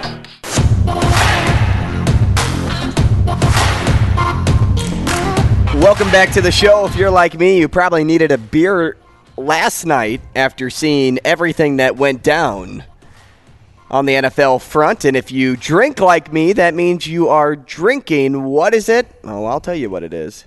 It is an Acres Ale, brewed with Nebraska corn, crisp and clean with that light, refreshing flavor The can is kind of unique, too, a nice silver can. And you know what you're drinking when you have it in your hand. It's light. It's the perfect beer to kind of wash away all of your opinions and thoughts that came from the NFL and to save them for a show like this in the morning. Coffee and Cream here with you, Damon Benning, Andrew Rogers. We are at Hale Varsity Club live from the H&H Chevrolet stage. And DB, just kind of weird, man. I didn't really know how to react to what the Ravens did. I didn't really know how to react to all of the collusion takes that people were throwing out there. I didn't really know how to react to Daniel Jones getting paid. Now, that one I understand. But in light of Lamar Jackson not getting paid. So do you know why I understand Daniel Jones? Because you're going to – if you don't sign Daniel Jones to that deal, and it's the 4-year, it's a reasonable one. You lose Barkley. Right. So that one makes sense to me in terms of because he's showing signs. Dable's going to be there for the long haul. I think you believe in that combination. I think Giants fans are okay with that. And it's not exorbitant. Is Daniel Jones a good quarterback, though? I think with Dable, I think he'll be more than adequate. He trended in the right direction in his career. But I just don't buy into Daniel Jones. Like, if I'm a Giants fan, am I excited about Daniel Jones? Would I be more excited with somebody new? I think you're excited about the combination with his head coach. I can side with that. I want to throw these numbers out here, though. So Daniel Jones in 2022 had 200 passing yards a game, 6.8 yards per attempt, 15 touchdowns, 5 picks. He had 44 rushing yards per game and had 7 rushing touchdowns. There was a guy in 2016 that did the same exact thing, and he just got completely overlooked back end of his career. And that's a guy by the name of Tyrod Taylor. So Tyrod had 201 passing yards per game opposed to the 200 of Jones, 6.9 yards per attempt, 17 touchdowns, 6 picks, 39 rushing yards a game, 6 rushing touchdowns. If people weren't satisfied in Buffalo with Tyrod Taylor, and I say people, now I'm going to generalize and say the NFL, if they weren't happy with what Tyrod Taylor put out there, how can you be happy with what Daniel Jones does? I think the key is the coaching combination, where Daniel Jones is in his career versus where Tyrod Taylor is, and what people had seen from Tyrod Taylor as a starter up until that point. I think it's kind of isolated. I think that's kind of stats in a vacuum. I think when you look at the trajectory of taking care of the football for Jones, where he is in his career, and the combination of being with Dable, I think even though the numbers are the same, vastly different scenarios. I don't know. I just don't. You would think a younger player, yes. You got the sense with Taylor he'd peaked. You get the sense with Jones he's just starting. Okay, I can run with that. I can run with that for sure. That's kind of how I look at it. I just look at. I get it. I think fiscally, unlike the Cowboys who franchised Pollard, who will be coming off an injury to pay him in the top echelon of running backs. There were a couple of those. I didn't understand the Josh Jacobs. You didn't want to commit to a new deal. You didn't like the 5th-year option on Jacobs. And then you franchise him. Like, that was so Vegas. How long have I been debating, or not even debating, trying to tell the world why Josh Jacobs you should pick up the option? And you end up made sense to do it. You end up franchising him? Like, that's just dysfunctional. But maybe it's to buy him some more time. Now, so it's interesting when the NFLPA, and sometimes they can be paranoid, and maybe they need different leadership, and to sit down at the table again. But that's not going to come up for a second with the collective bargaining agreement. But this collusion talk about Lamar Jackson is interesting, and I just wonder how realistically he's thought about not representing himself. Because I don't think people want to deal with that, and I don't think the NFL wants another Deshaun Watson contract. And if that's what Lamar Jackson is doing, maybe the league is saying, hey, listen, guys, if L. Jack calls you, man, don't entertain that guaranteed money. our quarterback market will never reset. We got a couple of fellas coming up. Hey, this Joe Burrow. Hey, this Lawrence guy. They'll break the fiscal elevator if we start talking about guaranteed money. Are we good? Let's keep all the money that we can in our pockets for these quarterbacks. We don't know what Cleveland was thinking with Deshaun Watson. We're not doing that. Are we good? Yeah, click. How do you prove it? You can't. But it makes complete sense. And listen, I mean, you would have thought Deshaun Watson reset the market. It is so wrong for quarterbacks. But I understand. Because Deshaun Watson's deal it's not sustainable. And I don't think the league wants to go down that road. And I hate to say I'm saying this because I love Lamar Jackson, and you're getting a Pro Bowler or an MVP, 2-time should have been, before he's 26 years old. I just don't think the market can sustain it. When was the last time a team said, we're good, you figure out your terms? What's the franchise number? Was it 33? Is it 33 or 38? It's either 38-3 or 33-8 with the franchise tag. I think it's the lower one. For the top 5 quarterbacks. But so he can seek other deals. I wonder if he'll back off the guaranteed money. Well, I think he already has been, at least from analysts out there that have followed the situation. Gino got 52 guaranteed. 3 years. But the 52 and a half was guaranteed. Yep, and Daniel Jones got, 80 guaranteed? Yeah. And what did Derek Carr get? He got 60 up front. Dude, his contract, he continues to win. I got to see the books. I don't have any idea how the Saints are doing it. But Carr's got to have one of the best, outside of Deshaun Watson, Carr's got to have one of the best agents in football. I just don't understand, even if the NFL comes to you and says, if we are going to buy into the collusion talk of hey, we have these guys coming up that we're going to have to pay. No, there's no, you're not going to have emails, you're not going to have text messages. People are smarter nowadays. That's not just going to happen. But I just still can't buy that NFL teams are ready to risk it all to get the number 1 pick. Like the teams that need quarterbacks are ready to risk, their potential future to get the number 1 pick of a complete unknown at quarterback. But here's the deal, to represent that path forward. What's the opposed to buying in on a 26-year-old MVP? I'm with you. For 2 first-rounders and a fully guaranteed deal, if that's how you want to go, or not. I mean, if they're talking about him tossing around that I don't have to be fully guaranteed, do what you do with Daniel Jones. So now it's become the 2 first-round picks. Shayna, what were you going to say? I was going to say, what's the difference if your team is already in the dumps? Well, you're giving up a first-round pick regardless to go number 1, Here's right? the thing, though. So this is what I think the new model should be. If you draft a quarterback and you're getting him on that quarterback-friendly deal, he's got 2 years to prove he's that guy. If not, move on. Go get another quarterback. Because you still have time under that quarterback window and the contract where it's not going to drill you. I'm with you, but is that satisfiable? Well, hey, man, sometimes I want to date a good-looking girl. I was in school. She didn't like me. Sometimes that's just the way it is. Yeah, a lot of other times commitment's a good thing. Right? I mean, think about it, because we're talking about those 2 first-round picks, right? So you know what we don't know, though? I can't imagine they're on great terms. Oh, I mean, that relationship was destroyed. You've got a new OC in now. That relationship was destroyed. Because now that Monken's in, but right? This was avoidable.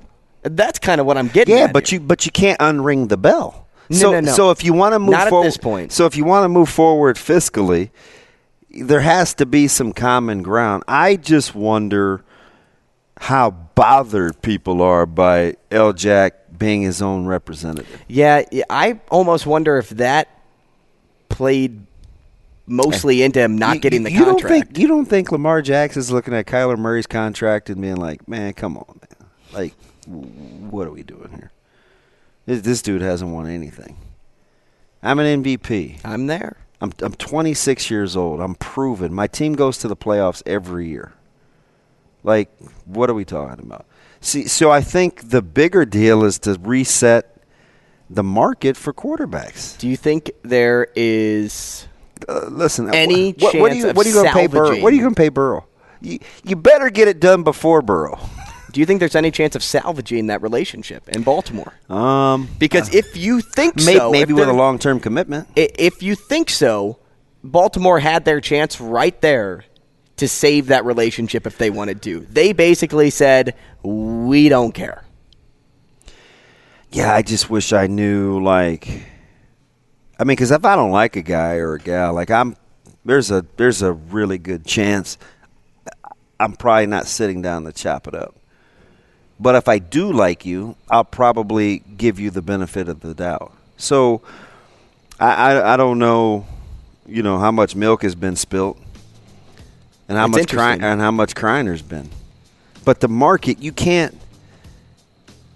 almost have to remove Deshaun Watson from the discussion because no one in America is doing that deal again.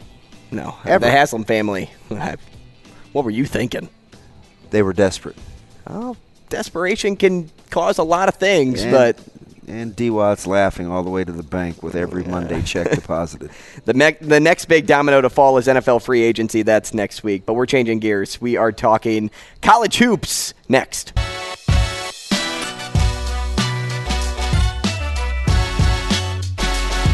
Coffee and Cream on Hail Varsity Radio with Andrew Rogers and Damon Benning. Works to the free throw lane, step back, not much there. Backdoor cut to Carr, layup, yes, and a foul. What a pass by Kalsher. And Gabe showing some stuff. He had the fake binoculars going. It's a beautiful look. Now to Robbins, a three from straight on, bullseye! Timeout, Wolverines! And Patino has a timeout, 20 seconds left. Does Carr take the step-back three for the win? He fires a three right now, and he banked it in for the lead. He banked it in with 14 seconds to go. That's the voice of Mike Grimm, play-by-play for men's basketball over at Minnesota. Coffee and Cream in the morning on Hail Varsity Radio, powered by Currency. He's the guy we're talking to now. At Mike Grimm 3 on Twitter. Again, we've been saying it from the very beginning. Huge game tonight for both Minnesota and Nebraska as they open up the Big Ten men's basketball tournament. Start time comes, 25 minutes after the first game? Roughly 8 o'clock, I'm going to guess, because it goes 5:30. Right. So I would guess probably around 8 o'clock maybe. So they are the late game this evening. And, Mike, first, before we get into deeper conversation about this game, welcome to the show. How you doing? I'm doing well. I'm a little depressed now that you played all those highlights of guys who transferred out and made all conference elsewhere. Yeah, we couldn't even get a Kalsher reference with his health, too, so we apologize, Mike, but you're still No, it's one all of our good. faves. It's funny because the Gophers, when Richard Pitino left, the roster basically left, and one of Kalsher's all Big 12, Marcus Carr's all Big 12, Liam Robbins was the SEC Defensive Player of the Year, first team All SEC, Jamal Mashburn was first team All Mountain West. So there's 4 All Conference guys that were on that roster playing elsewhere now, and here the Golden Gophers sit trying to build out of a 2-win Big Ten season and hoping to make a little noise this week. We'll see what happens, but yeah, a little. That's the transfer portal has changed things, and in Minnesota's case, it hasn't been a net positive yet. But he being the head coach, Ben Johnson, will have a chance. He has 3 or 4 open spots at the end of this year. And he'll have to find some bona fide transfers again to help fortify what is a pretty talented freshman class that had to take their lumps a little bit this year. Mike, the Golden Gophers first lost in OT to Nebraska back in early January and then fell 78-67 on February 25th. And if you're Coach Johnson, what are you telling your team at this moment to try to instill some confidence to close the season out on a high note? Yeah, I think for them, the good news is they have, there's some tangible evidence that they played better here in recent weeks and certainly recent games. They had Wisconsin on the ropes at home, probably should have won the game, and then a couple of things went haywire, which that happens with young teams, a couple of late turnovers. They had a couple shots in the air that would have given them the lead, and they end up losing that by I think it was 4 points. They were up by 7 at half. And look, Wisconsin is certainly not a juggernaut this year. I think probably as we speak now out of the tournament, but certainly can play its way in. They got a little bit of a break getting Ohio State in this, we always refer to it as Weekly and Wednesday here at the Big Ten tournament. Welcome aboard. But they got a bit of a break because Ohio State's net ranking, despite how bad they've been this year, is still pretty good. So that would actually add a resume kind of win on a neutral court for them. So they could still be in. And the Gophers, had them on the ropes. And then they beat Rutgers last Thursday for their second win in just an incredible game. They were down 10 with 1:15 to go, and Minnesota went nuts with some threes and forced a turnover, and all of a sudden you have a walk-off win, and that helped. And they've just, played better. And, you're hoping that's what happens when you're playing for league is old, right? I mean, I was a little joking, but I really like Derek Walker as a player, right? He has been a stud, and he has been a thorn in the Gophers' side this year. And, in Minneapolis, I'm in Chicago now, of course, but Minneapolis, everyone loves Anthony Edwards. Anthony Edwards is 4 years younger than Derek Walker, right? I mean, think about that for a second. And so you've got, 18-year-old freshmen trying to guard a 25-year-old, and that's hard. The league is old. And so the last place team is Minnesota. The second last place team is Ohio State. Those are the only two teams in the Big Ten that play 4 freshmen a lot, and that just is the deal. And it'll be interesting to see what happens next year. The league, with the transfer portal, will still be old. I think it'll always be old. But when you throw in the extra COVID year, you have old players all over the place. Like Northwestern, God bless them. I love them. Yeah. They play defense like crazy, and I think they can make some noise because of how they play defense, particularly next week when the tournament starts, because teams, if you haven't seen it, even us, we were sitting courtside the first time at Northwestern, and just being close to how they defend, I'm like, whoa, that can shock a team. So anyway, but they've got a 24-year-old guards who have been around, who quite frankly 3 years ago didn't look like they were going to be that great in the Big Ten, and now they're old playing against young guys, and it's good, and they're good. And so he has to hope that these freshmen continue to progress. I mean, they had to pay the price this year, that's for sure. And then, like I said, add some quality transfers. But it's a long answer to your question. Sorry to drag on. In terms of this week, the hope is that they've just played a little better lately, and maybe they've got something for the Huskers tonight. Mike, my son plays on the shoe circuit, and this from the 14 U's to 15 U's. Now this year it'll be 17 U's. We know what happens in Minnesota. D1, the Grassroots Academy. Like, there's good high school basketball played there at a high level. You mentioned some of the freshmen guys like Payne. You managed to keep him in state. But they're the DJ Jeffersons, the Trey Hollemans, the guys that get away. It's a big state that plays at a high level. How feasible is it to tighten up the borders in the state of Minnesota to give the state school a chance? Man, how much time do you have? Because that's a long answer. That has been, this is my 17th year now doing Gopher basketball, and that is the age-old question. Even going back to Tubby Smith time, you got a legendary coach, and there was trouble trying to keep home state kids in. He had 1 or 2 really good classes. Diehards will remember. Trevor Mbakwe and Rodney Williams, both from Minnesota. Remember Royce White, who ended up starring at Iowa State, started at Minnesota. He started his career, never played a minute of Gopher basketball. He got in trouble, and then that would take a whole nother. That could be a document 30 for 30 in and of itself, that whole drama. But so there's been times where they have all 4 of these freshmen on the roster are from Minnesota that Ben Johnson has this year, and that is part of why he was hired, quite frankly, because you look, he's from Minnesota. He played at Minnesota. He was an assistant coach at Minnesota. Got the great connection with to stay home, and Minnehaha Academy. Player got Daniel Oturu to stay home. Yep. He's currently in the G League when he was an assistant here. So I think there was some hope that he had some great relationships with all of those AAU teams you mentioned, and there has been some success keeping those guys home. The big question now is with NIL, can Minnesota keep up with that? With some of these kids, they lost a kid to Ohio State, who is going to be a freshman next year, and I don't think there's any doubt NIL played a role in that. And so those things are going to be what they're going to have to work on, figure out ways to raise money, figure out ways to keep those kids home. Patino, if there was a knock on him, that was one of them. Is it, the Tyus Jones, the Trey Jones, the Gary Trents, all from Minnesota. They all went to Duke. And, if you just keep a couple of those kids home, Matthew Hurt went to Duke. He was from Minnesota, and so they had a little bit of a pipeline of Minnesotans helping those guys, in Tyus Jones' case, having them win the national title. So that's the age-old question, and there's a lot going on. The Gophers have struggled, and so the media, quite frankly, not that the media's job is to help, absolutely not. They have to call it fair, but I think there's been times where the media has, gone out of its way to really paint a negative picture, and that doesn't help either, right? And it's of the Gophers doing, there's no doubt. So how do you... Oh, looks like we lost Mike. We will try to give him a call back there.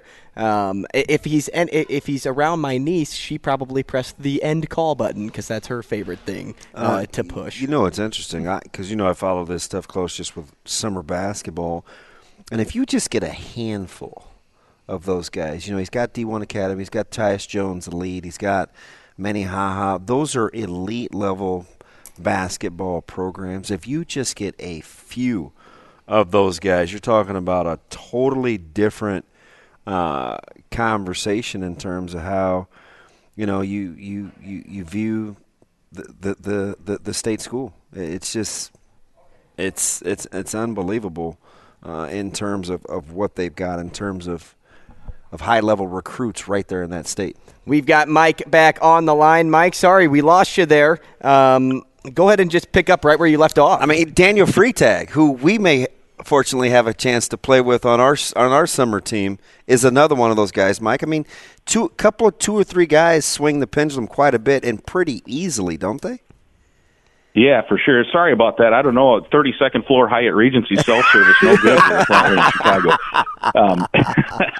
I don't know. But anyway, I'm looking down at the Chicago River figuring I should have a great signal up here. But yeah, no doubt. And Freitag, he might be a football guy. He might try both because he's a great high school football player as well. And so, I don't know where I got cut off. I was talking, all of a sudden looked down and realized no one was listening. So, but yes, there's no question. There's talent. There's no question. There's a lot of good players in Minnesota. NIL will have a factor.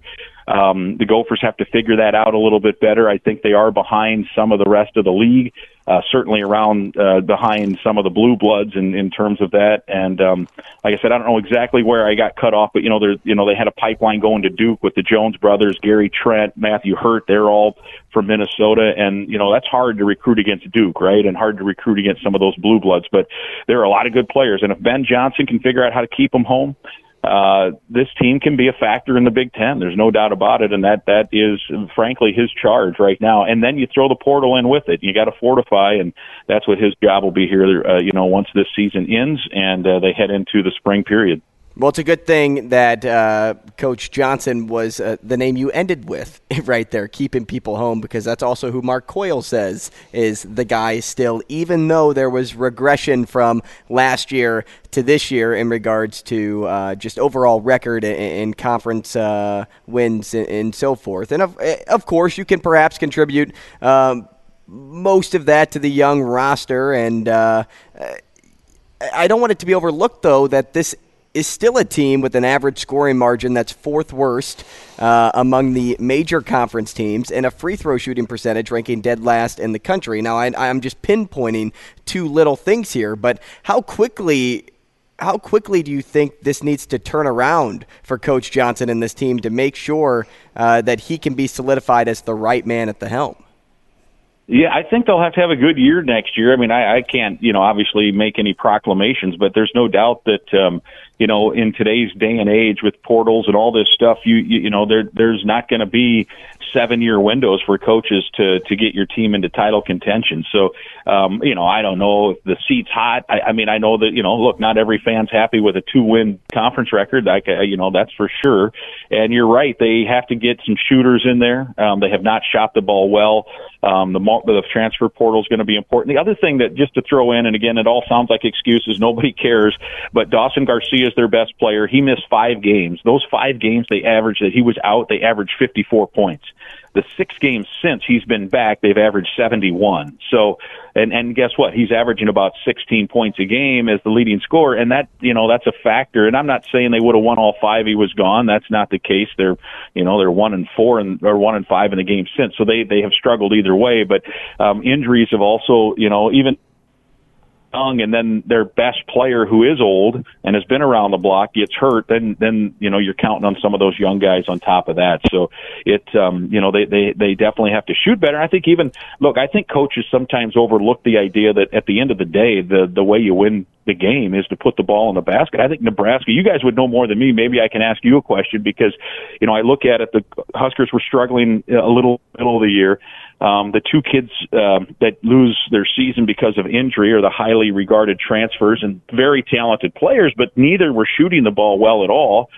So, Sam Hoiberg comes in, and Casey comes in. All of a sudden, baskets and threes start going down, and you're 6-2, right? I mean, It's amazing when all of a sudden 3-point shots start falling at a more consistent level, and the Gophers have not been a good 3-point shooting team. So I think, from a Minnesota standpoint, they have to go get some shooters for sure to help that. And maybe you guys can answer that question on Nebraska in a weird way. Did that, I would never suggest losing talented players to injury would help, but it seems that the team has been shooting much better since that situation unfolded. Yeah, I think, you know what it is? I always liken it, Mike, to, and you'll get this, especially if you talk about Minnesota quarterback play. When you get big play potential from quarterbacks, sometimes it can make an offensive coordinator lazy because you wait around sitting on the big play. I think when they lost a lot of their defensive prowess, Coach Hoiberg got back to his roots in terms of offensive play designing and scheming, and those guys trust him. That I think it kind of helped that offense come along because they were relying so much on getting stops. Bandamel was going to erase a guy. Gary could guard. You could grind teams out. Now they kind of had to get back into, okay, well, let's get on the dry erase board and see what happens, and I think that's helped them. But you mentioned Dawson Garcia, Prior Lake's finest, another Minnesota guy. He took the long way home, Marquette to North Carolina, back to Minnesota. He appears to be comfortable. You mentioned not shooting the 3 well. That's Cooper, but he and Henley do understand how to post entry. What's the give and take there with playing through Garcia with your guards, knowing you do have to shoot the ball a little bit better against some of these more firepower-laden offensive teams? Yeah, it's a good question. Now, and Dawson can shoot the 3. I mean, he's 6'11", but I think he made 3 the other night, didn't he? He's a finesse guy, really. I mean, he can shoot the 3. He'll shoot floaters. He's not a post up bang, back your way into a bucket. Although he can do that, and he's done that. He's good in terms of when he does get close to the basket, he can shoot left-handed, right-handed.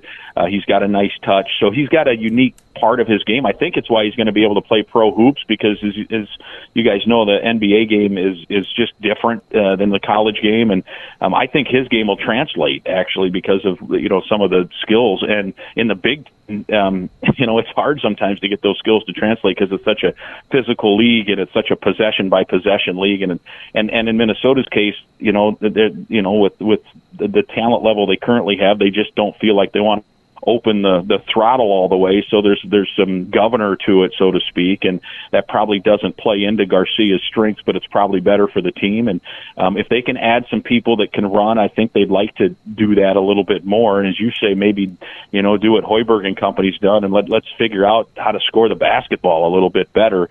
Even the other night, they let against Wisconsin, they basically singled the post, and so Wall and Crowell each had 20 plus. They had like 54 points in the paint. And Ben Johnson's thought in asking him, why they didn't double and why they just let these dudes back them down was we didn't want to rhythm from 3 because we don't think we have the firepower to keep up if all of a sudden they hit 7 threes. And if they're hitting 2s, we can match them. And it turned into a second half where teams were just going back and forth scoring easy baskets, and Wisconsin ended up on the better end of it. So they're going to need firepower. They're got to add firepower. It's just that simple if they want to take a step next year. We're talking to Mike Grimm, Gopher Radio Network football and men's basketball play-by-play at Mike Grimm 3 on Twitter. I think going back to a previous point, Nebraska just has found that formula, the formula that works for them despite everything that's happened. All the pieces fell into place, and I mentioned it a little bit earlier on the show, Mike, but it's a little bit of luck, too, for Coach Hoiberg that it all worked out, because as much as I gave criticism to Coach Johnson, Fred Hoiberg took a lot of criticism early on this season about if he's going to get that next contract or if he should be the guy of the future. And until you find that formula, it's kind of a question that is left unanswered. But let's talk about this game in particular, because when we talk formula, each team has a plan coming into this game. But if you were coaching both of these teams, what would you say the winning formula would be for Minnesota, and what would you say the winning formula would be for Nebraska? Well, if you're Nebraska, you just keep doing what you're doing, right? I mean, it is working 6-2 in the last 8. It's really been a fun team to watch. I watched most of the first half and part of that second half of win in Iowa City on TV, of course. And we were I was getting ready for the Sunday game with Wisconsin. So I went downstairs. The Gophers have their shoot around in the afternoon. I think Iowa was up 7. I walked downstairs. I tape my pregame interview with Ben Johnson after the shoot around. And then, sit around and chat with him a little bit about the game, go back upstairs, walk back into the media room, and I look up and the game finishes. It just got over, and I'm like, holy cow, how'd that happen? And that's how it goes, right? Walker was good, and what's the freshman kid's name that hit all the threes in the second half? Johnny Lawrence. That obviously. So I think you just keep doing what you're doing. You just beat Minnesota by 11 days ago in Lincoln. That game was an interesting one. Minnesota never felt out of it, but they never felt in it, if that makes sense. Like they got it within 5 a few times, but I never got the sense that Nebraska felt all that threatened by it, so I think they got to feel good. And in Minnesota's case, and this is, as I said, they lack some firepower. They honestly just have to hope, in my opinion, that Jamison Battle, knocks down 5 threes and Garcia hits 3 threes and Cooper hits a couple, and all of a sudden you've got 11 or 12 threes on the board, and maybe you scored enough points to make a game late. And if you can, you can. And that's, to me, the way the Gophers are going to have to win at this point, is just, get hot from 3. And they haven't much. Now, they have shot better in the last 4 games from 3. They went like 7 straight games where they're under 30% from 3, which, you just can't win today the way they play games today that way. They've been better lately, and they were 7 of 10 at Maryland in a loss. And so that's, to me, the hope. Battle's got to knock down 5 or 6, and, Garcia's got to knock down 3 or 4 threes. Cooper hit a couple. 1 or 2 down, and if you get into double-digit threes, you got a shot. And, unfortunately for the Huskers, they saw that with Michigan State, right, in the second half of that game, whenever that was last week. 12 of 17 from behind the arc. I bring that up because to me, that's got to be the formula if you're Minnesota. Just hope you hit threes. Hey, so before we let you go, Mike, is there a chance we get that gritty, that tough-minded, that Minnesota team that we saw against Wisconsin? Because that's like the 5th or 6th game that I've seen. Well, you'll show flashes of a good 34, 35 minutes. Yeah, no question. So Ben Johnson, when even the day he took the job now, he wants the identity to be kind of the old Clem Haskins throwback, like get down and dirty with it, And when I say dirty, I don't mean dirty basketball, but you know what I mean, gritty. That's the term he uses. And so there are times you see it. I think with the freshmen it's hard because they want to do that, but they're still not sure where they're supposed to be and how to cover this and how to come out of a double team. And so they're still playing a little tentative, and it's hard to really, unless you're really comfortable to play that.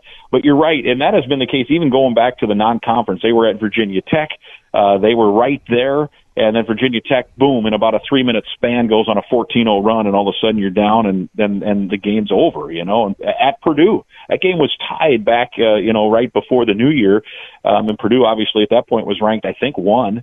And it's tied early in the second half, and 4 minutes later, it was like a 19-point game. So they have had these issues with, you're right, they've played in many games 33 minutes of really good basketball, 2 minutes of decent basketball, and then just let things go haywire for a 4-minute stretch, or they go cold, they're 0 for 11. And you know what? I've seen that around the league. Wisconsin had that the other night against the Gophers. They missed 11 straight shots, where I think it's the new kind of basketball. basketball sometimes. Iowa had that 2-game stretch where they were, 6 for 100 from three. I mean, that's not their number, but it was terrible. And so I think sometimes when teams, the way the game's played now with a lot of 3 attempts, you can go cold quick. And if you're a team like Minnesota that can't recover from that, the game can be done because of that 3 or 4 minute stretch. And so that's probably a key tonight, is to try to, keep Nebraska from going on some sort of a 14-2 run at some point. It wasn't more than 23, so I'll tell you that much. It may not have been 6, but it wasn't more than 20. You were pretty close. Yeah.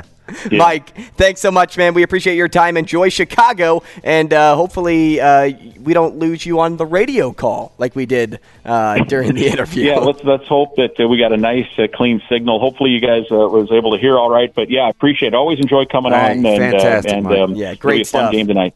Great stuff. Thank you, Mike. Mike Grimm, Gopher Radio Network football and men's basketball play-by-play. We'll also talk more of that with Ron Johnson at 9:45. But coming up next, 2 for you. Give us a call.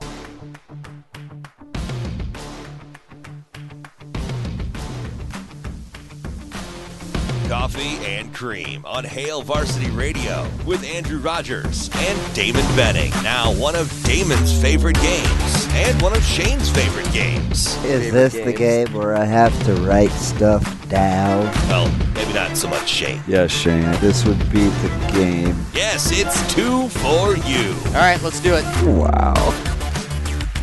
I like the open. A new thing. Hey, Shane, is this the game where you have to write stuff down? I don't know. Do I ask that every time? Every flipping time. Did I ask that hold 5 on. minutes ago? Let me put down my headset so I can walk across the restaurant to get my notepad. Is this the thing where do I have to write this down? Man. We're a little spoiled here. We're watching the 4-letter network on one television. We have the state championship, not the final, state championship on the other television. It is 17-13. Weird. Auburn with a lead in the state tournament. Have we seen this before from a Coach Weeks coach team? Yes, we have. Plenty of time, though. 2:16 left in the second. That's not a football score. That is basketball. I'll take it. 17-13. I'll tell you what, DB, and we're not going to get into this now because we have to play the game. But tomorrow I'm going to bring something up because this is one of those games that if you're Wahoo, you wish there was what? A shot clock. A shot clock. And if you're Coach Weeks, you're like, figure it out. Right. Exactly. He wins a lot of championships playing a certain way. So we'll talk about that more tomorrow, but let's get into the game now. If you want to play, give us a call, 888-638-4876. I almost forgot the number. I've been out for 5 days, and I almost forgot our phone number there for a sec. Well, do you remember the first 6 days of the show where I couldn't get it right? I do. And then I went to I went to a couple of counties. Yeah. And then Spirit of 76, so I remember. Either that or you put it on flashcards and you flipped them over like I used to do when studying history. I played a mean game of travel with multiplication facts. You used to have to walk up and down the 54, 64, 12, right, where you just saw the flashcard and you'd move. Yep. Mm-hmm. Dude, that was my game. I know Jamie doesn't think I'm good at math on Twitter. Did you just say you like to play games in order to learn? I'm competitive. So you would like Guess what, the new though? system. I knew what the desired outcome was, though. It was to get smarter. Yeah, so it was easy. Maybe the games at Nebraska right now are. And I trust him. Some of that stuff I think would make me uncomfortable, so I'm glad that those guys are better at it than I am. How about this game? Does this game make you smarter? Not so much, but we're going to play it anyway. Again, give us a call. We're giving away gift cards if you're on the phone. If not, we're playing the game. Crab Rangoon Pizza, Thai Wings. What else is the special? Shane, I didn't see the soup this week, but you are vouching for the Crab Rangoon Pizza. Yeah, and I would always just go with that if you can get it. I mean, it's solid. Solid. All right. I still got 2 pieces left. When I get home, I'm eating the rest of them. This dude got an 8-piece pizza 2 days ago, and he has 2 pieces left. I ate 2 pieces yesterday. I was full. Are you not a leftover guy just yesterday? So no, good. He's a baby eater. Oh. How do 8 pieces last you almost 3 days? It's called, 3 fasting. foot tall. And it's called fasting, right? Dude, he ate 2 in the first 10 minutes. 3 foot tall and weighing 80 pounds. Shane, how'd you like the pizza? It was good, but I slept a lot. This dude has food-induced comas. Sometimes I do. Sometimes. Yeah, I don't understand. Depends on what I'm eating. Maybe like a big IHOP meal on a Sunday morning. That's what you get for going to IHOP. Baby. Let's play the game. Hey, DB. Hey, Andrew. Let's ride it. You and me. And then we'll see how Shane picks it up. You got it? Yeah. We ready? Let's go. I'm ready. DB, something associated with a cowboy. Okay. A clear alcohol. Okay. Here's a prompt I wish we could have done last week, but Shane was unfamiliar with the coordinators at Nebraska. So name a coordinator at Nebraska. Okay. All layups here. One may be tough. Are you going to play to my strength here, or are you going to play to your strength? I'm ready whenever you are. Fudge. 1918 Auburn with the ball under 20 seconds to go. I'm going to go here. Okay. And last, in a horror movie, a place people will hide. Like a common place a person would hide in a horror movie. That's probably a better way to write that. Okay. All right, you ready? Yep. Let's go. Hey, DB, name something associated with a cowboy. 3, 2, 1. Horse. Cowboy hat. 0 for 1. It's okay. We bounce back with a clear alcohol. 3, 2, 1. Vodka. Tequila. Oh, my. You're a tequila guy. Well, full disclosure, I am, but I also love vodka, and vodka will always be clear. Tequila sometimes has color. Añejo, Reposado. And although clear technically means see-through, I get it. It doesn't mean like water clear. Vodka's always clear. Always. Don't try to justify that. Listen, that's you my wrote down baby. vodka over tequila. Just don't try my to baby, justify it. So therefore, I think I would have chose vodka. That is, because it's foolproof. Yeah, you know what's DB proof? This game, tequila. Okay, that's all right. Shake it off. This one I'm worried about. There's no way we got it. A coordinator at Nebraska. 3, 2, 1. Tony Satterfield. White. I was going to write down Tony White, but then I thought,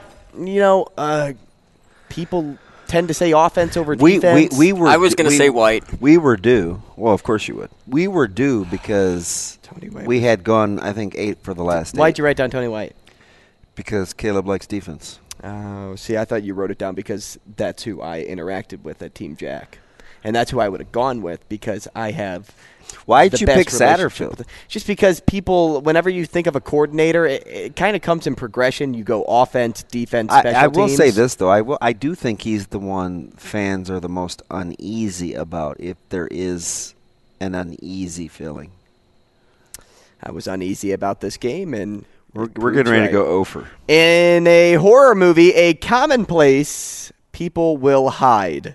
3, 2, 1. The closet. Under the bed. It's always the closet. The closet was number 2. It's always no. The closet. Think about like in any kidnapping movie, right? No, kidnapping Jamie Lee or was horror. in the closet. Same thing. It's not. Oh my! You're telling me you wouldn't be horrified if somebody was kidnapping you? No, I'm telling you that Scream isn't Taken. Both are the same to me. No, they're not. They're not. You could say not even action-packed, suspenseful thriller. You could whatever. drop all the air quotes you want. Taken will never be in the horror section. I'm not saying Taken is considered. Where did she hide in Taken? Movie. Where did she hide in Taken? Under the bed. Yeah. So and in the closet. And Scream. In the second movie, she hid in the closet. Yeah. Well, listen to what I'm telling you. Listen to what I'm saying. If you weren't such a douchebag, sometimes you'd be a lot easier to talk to. But what I'm telling you is, a horror movie is not the same as an action movie. I don't care how you spin it. I don't care what you justify in that brain of yours. It's okay to be wrong. A horror movie is not the same as action. Okay, you can give me 3 air quotes, right there. 4 air quotes, 5 air quotes. Doesn't mean that you don't hide under the bed. It doesn't mean that it's not. That's fine. Say that. The absolutes in your delivery are like bro.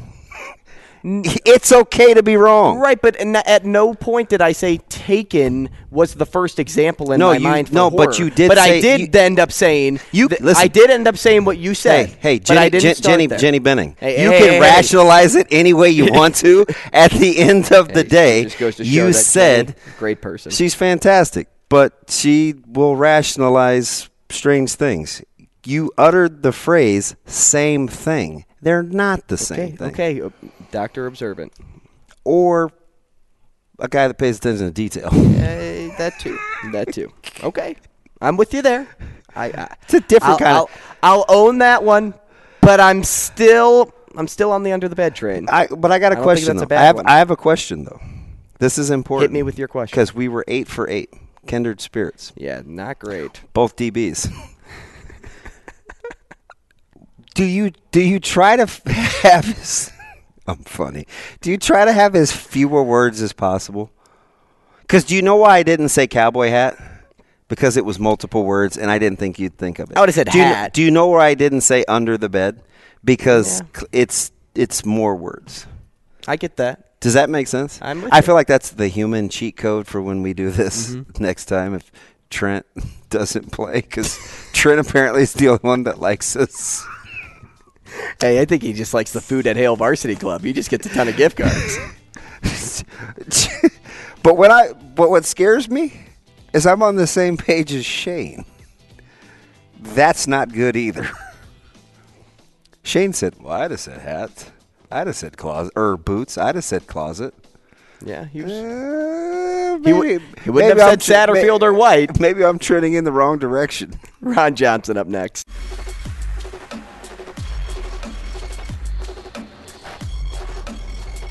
Coffee and Cream with Rogers and Benning on Hale Varsity Radio.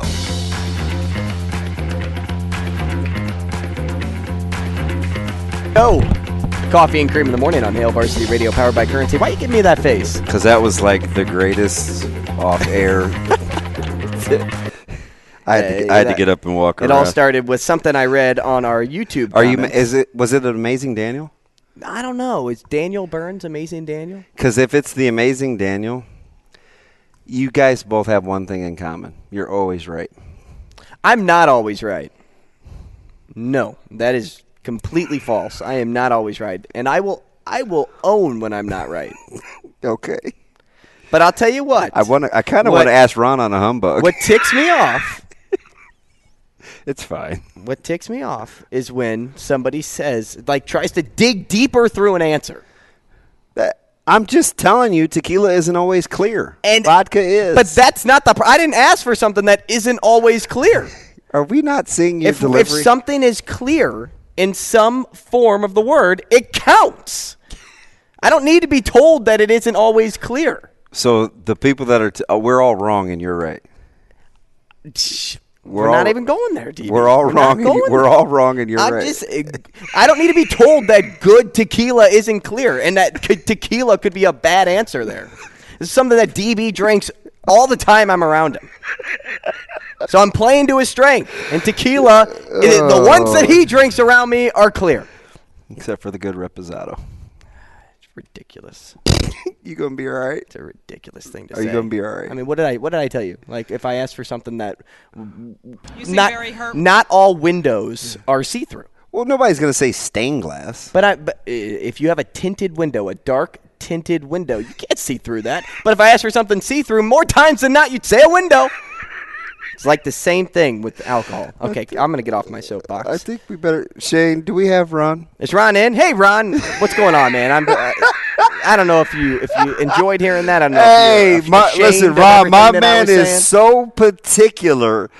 He's mad. If I said, hey, Ron Johnson, name a clear liquor, what would Ron Johnson say? Oh, we can't hear him, Shane. Oh, Shane, we got to give him some audio. Do we have him here? He's up. I just don't have audio from him. Oh. All right, now we got to get some audio. Listen, he's worth listening to. He's hilarious. We've got to get Ron some audio. How are we feeling? Ron, can you hear us okay? Okay, so I can see him talking, but we can't hear him. Yeah, and I could hear him acknowledge that he heard us. Is there a button that is pushed that has him muted over there, Shane? There is not. So what's different between him and the other 4 guests we had today? I don't know. I'll call him. Okay. Now we can't be cutting into Ron's time. We need full Ron Johnson. Look at him. He just picked up his phone. Because he knows. I could talk to this dude for 3 days, and we can't get it for 15 minutes. Yeah, well. Shane, help me out. Call him back. You didn't want to hear his answer to the clear alcohol. He was gonna. I know what he was gonna say. You didn't want to hear the answer, which is why Shane kept him muted. I get it, Shane. Are you?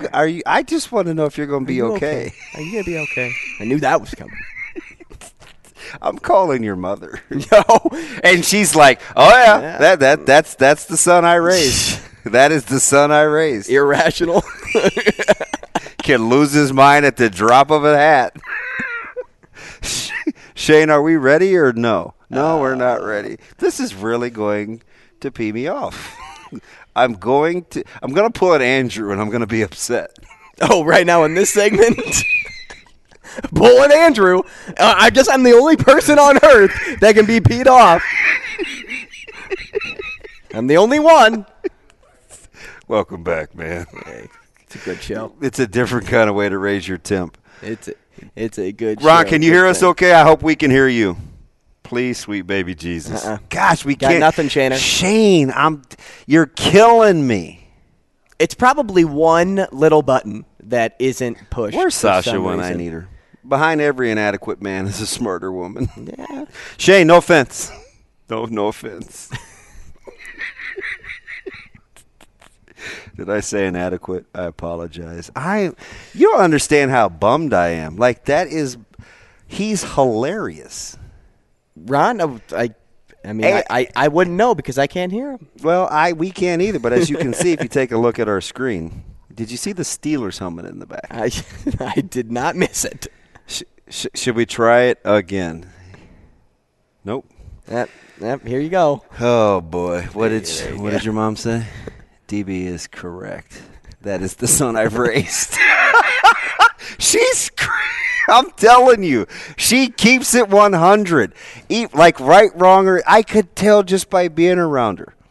All right, so we got him on the phone. Ron, good morning. How are you? I'm good. Hey, thank the Lord, man. It's not the same being able to see you laugh and make fun of me, but I'm going to take what I can. We'll envision it. How are you feeling this morning? I'm good, man. Can't complain. We'll have to make sure we get another one on here when I can get the for sure this audio. Yeah. So we've been talking a little Minnesota football, a little Minnesota basketball. You asked me a great question on your show. You know, what would I do differently with Minnesota basketball? And I said keep some of the young studs in state. You guys are playing 4 freshmen tonight against Nebraska. What's the consensus on Coach Johnson right now? Do you have a good feel for that? Well, I mean, Ben's a friend of mine, so it's tough. You know, I'm going to be honest. Like, when you know somebody, when you went to school around the same time, like him, myself, Lindsey Whalen, we all played around the same time. They're both younger than me. So it is tough. It's tough when you're a friend of a guy. You know, he's been on my show. But this is where I go with it. So men's basketball, honestly, I feel like has had like a red letter stain on the program ever since like 1998. You go back to Clem Haskins, and it was questionable for a lot of Minnesotans. And if you look at some of these parents who, you know, I don't want my kid to be around anything dangerous, or I don't want my kid to be, and not them knowing their kid is out smashing pumpkins and breaking windows. Like, you know, I think a lot of parents overthink the college experience and think, oh, my kid has to go to this place, or my kid. So I think until Minnesota can start to really lock down a lot of these in-state recruits, I think that's going to be the first issue. And then the second issue is the NIL. Minnesota has, I want to say, 19 Fortune 500 companies in the downtown area or outskirts. And so when you have that many Fortune 500s, that many CEOs, that many big-time donors, you have to find a way to be able to put money into these kids' pockets for coming to your school. And it doesn't have to be like, here's $1 million, come play. It can be set up to say, look, if you're a starter, you're going to make X. If you're a, whatever, you're going to make this. If you do this many appearances for my company, you're going to make this. Sounds a lot like Creighton. And when you can, Creighton's is so good, Ron. Like, I'll walk you behind the scenes at a different time. That sounds a lot like Creighton's model. It's pretty slotted, pretty self-explanatory. There's a low and a high, and there's all things that everybody gets. Like, it's way good.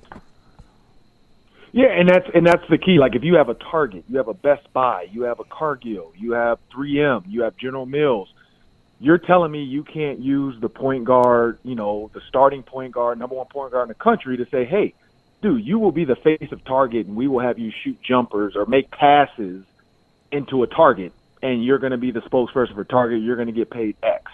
Target's already paying for these commercials. They're already paying these people to be on their billboards. Why not pay your own local college? If a quarterback, imagine a quarterback throwing a football into a Target, the actual circle Target logo with, chalk on it, and he's going to, a la old Peyton Manning, from the Pro Bowl, and see how many targets he hits. It's just too easy. And again, until these companies realize that, granted, they're like, look, people are going to go to Target regardless of who we put as our sponsor. But it's like, also, wouldn't it be fun to have, your school, your team, your area be number one because of your business? We're talking to Ron Johnson, host of the Ron Johnson Show at 3Ron Johnson on Twitter. Ron, I know you're an NFL guy too, and we got into this conversation earlier on about the use of the franchise tag and the situation. Yeah, vodka. Vodka is the answer for clear liquor. Thank you.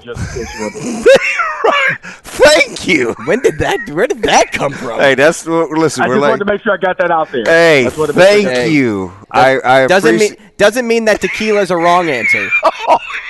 Hey, this is what we're dealing with, RJ. This is what we're dealing with.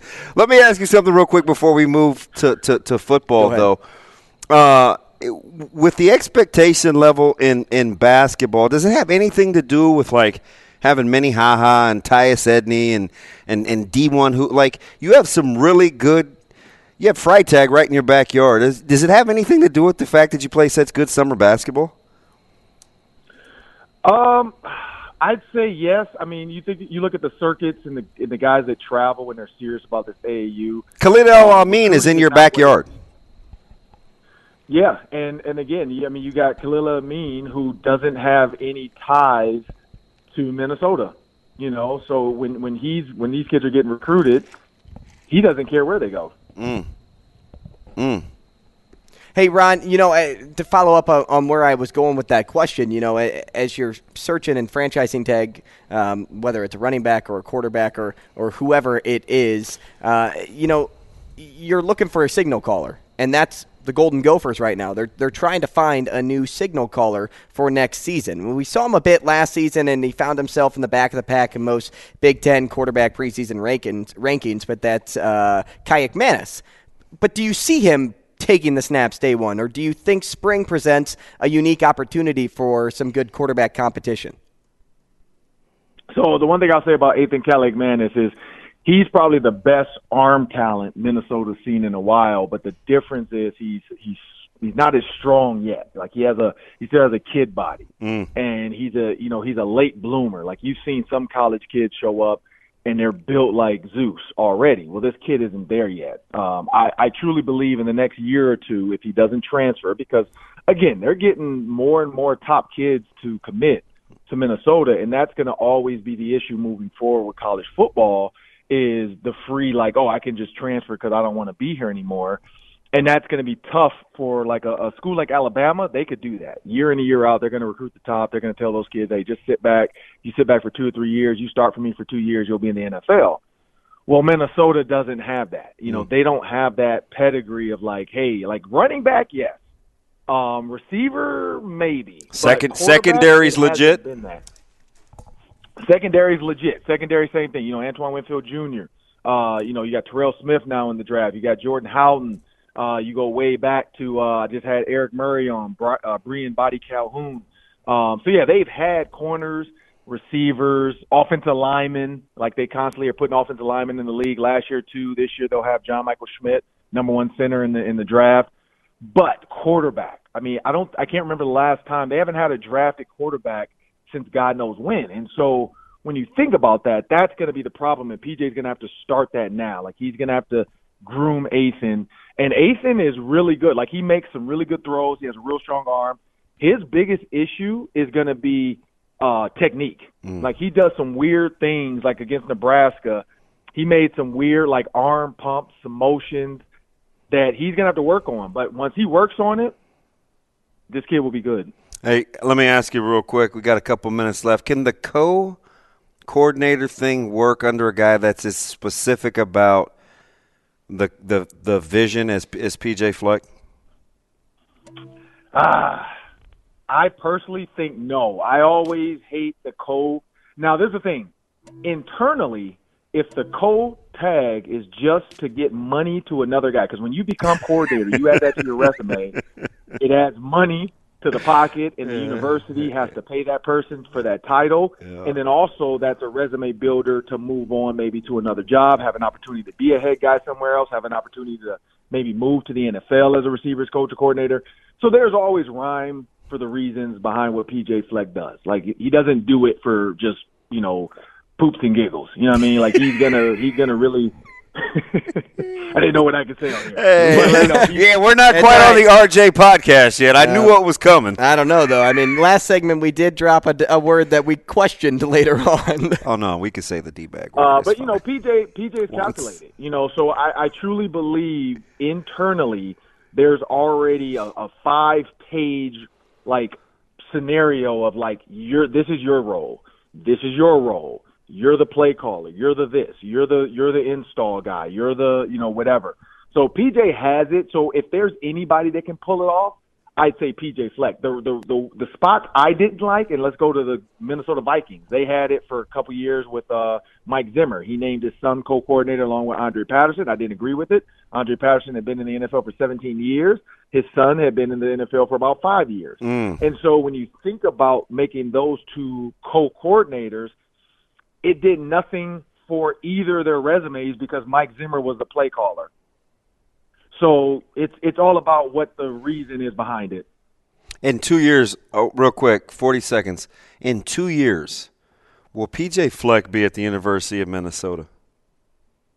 Yeah, I think PJ Fleck will be there for 5 years. And this is the reason why. PJ lives in Edina, Minnesota, which is one of the richest neighborhoods in Minnesota. He has a boat. He has a house out there. I mean, he loves Minnesota unless the NFL comes calling, say, hey, we want you to be the head coach of the Miami Dolphins or something like that. I don't see him jumping to another program because it becomes a lateral move from him. I mean, unless Nick Saban, walks away and he gets a call from Alabama, I just don't see it. You look at the level of player that's starting to come here, the level of recruit that's starting to come here. You look at the draft this year, the past couple years with Rashad Bateman, Daniel Faalele. I think PJ is happy here. And again, his son just started high school here as well in Edina, Minnesota. So there's not a lot of places where you can really go raise a family and be like, look, I enjoy being here. And the Gophers continue to pay him more money. I think that's the other key. They're willing to match what he's worth, and I think that's the other side of it. Ron, we appreciate your time. Man, thanks so much. We'll try so again good. soon. So good, buddy. We're going to make this kind of more of a frequent thing if you're okay with that. Yeah, let me know. Yeah, we'll have to get on early and make sure the sound and video. There's a button somewhere.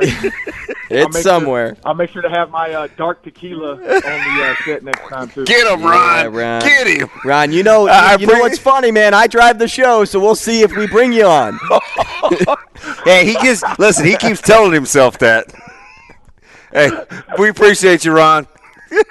No, appreciate you guys. Hey, thanks, Ron. And thank you all for listening today. What a first day back after a I hope you really don't believe that. extended weekend. What a great first day. Yeah, that. Why?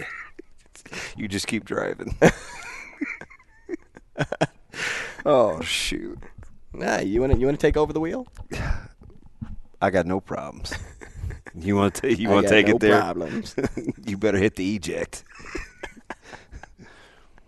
Oh, man. Thanks for joining us today. We'll see you tomorrow.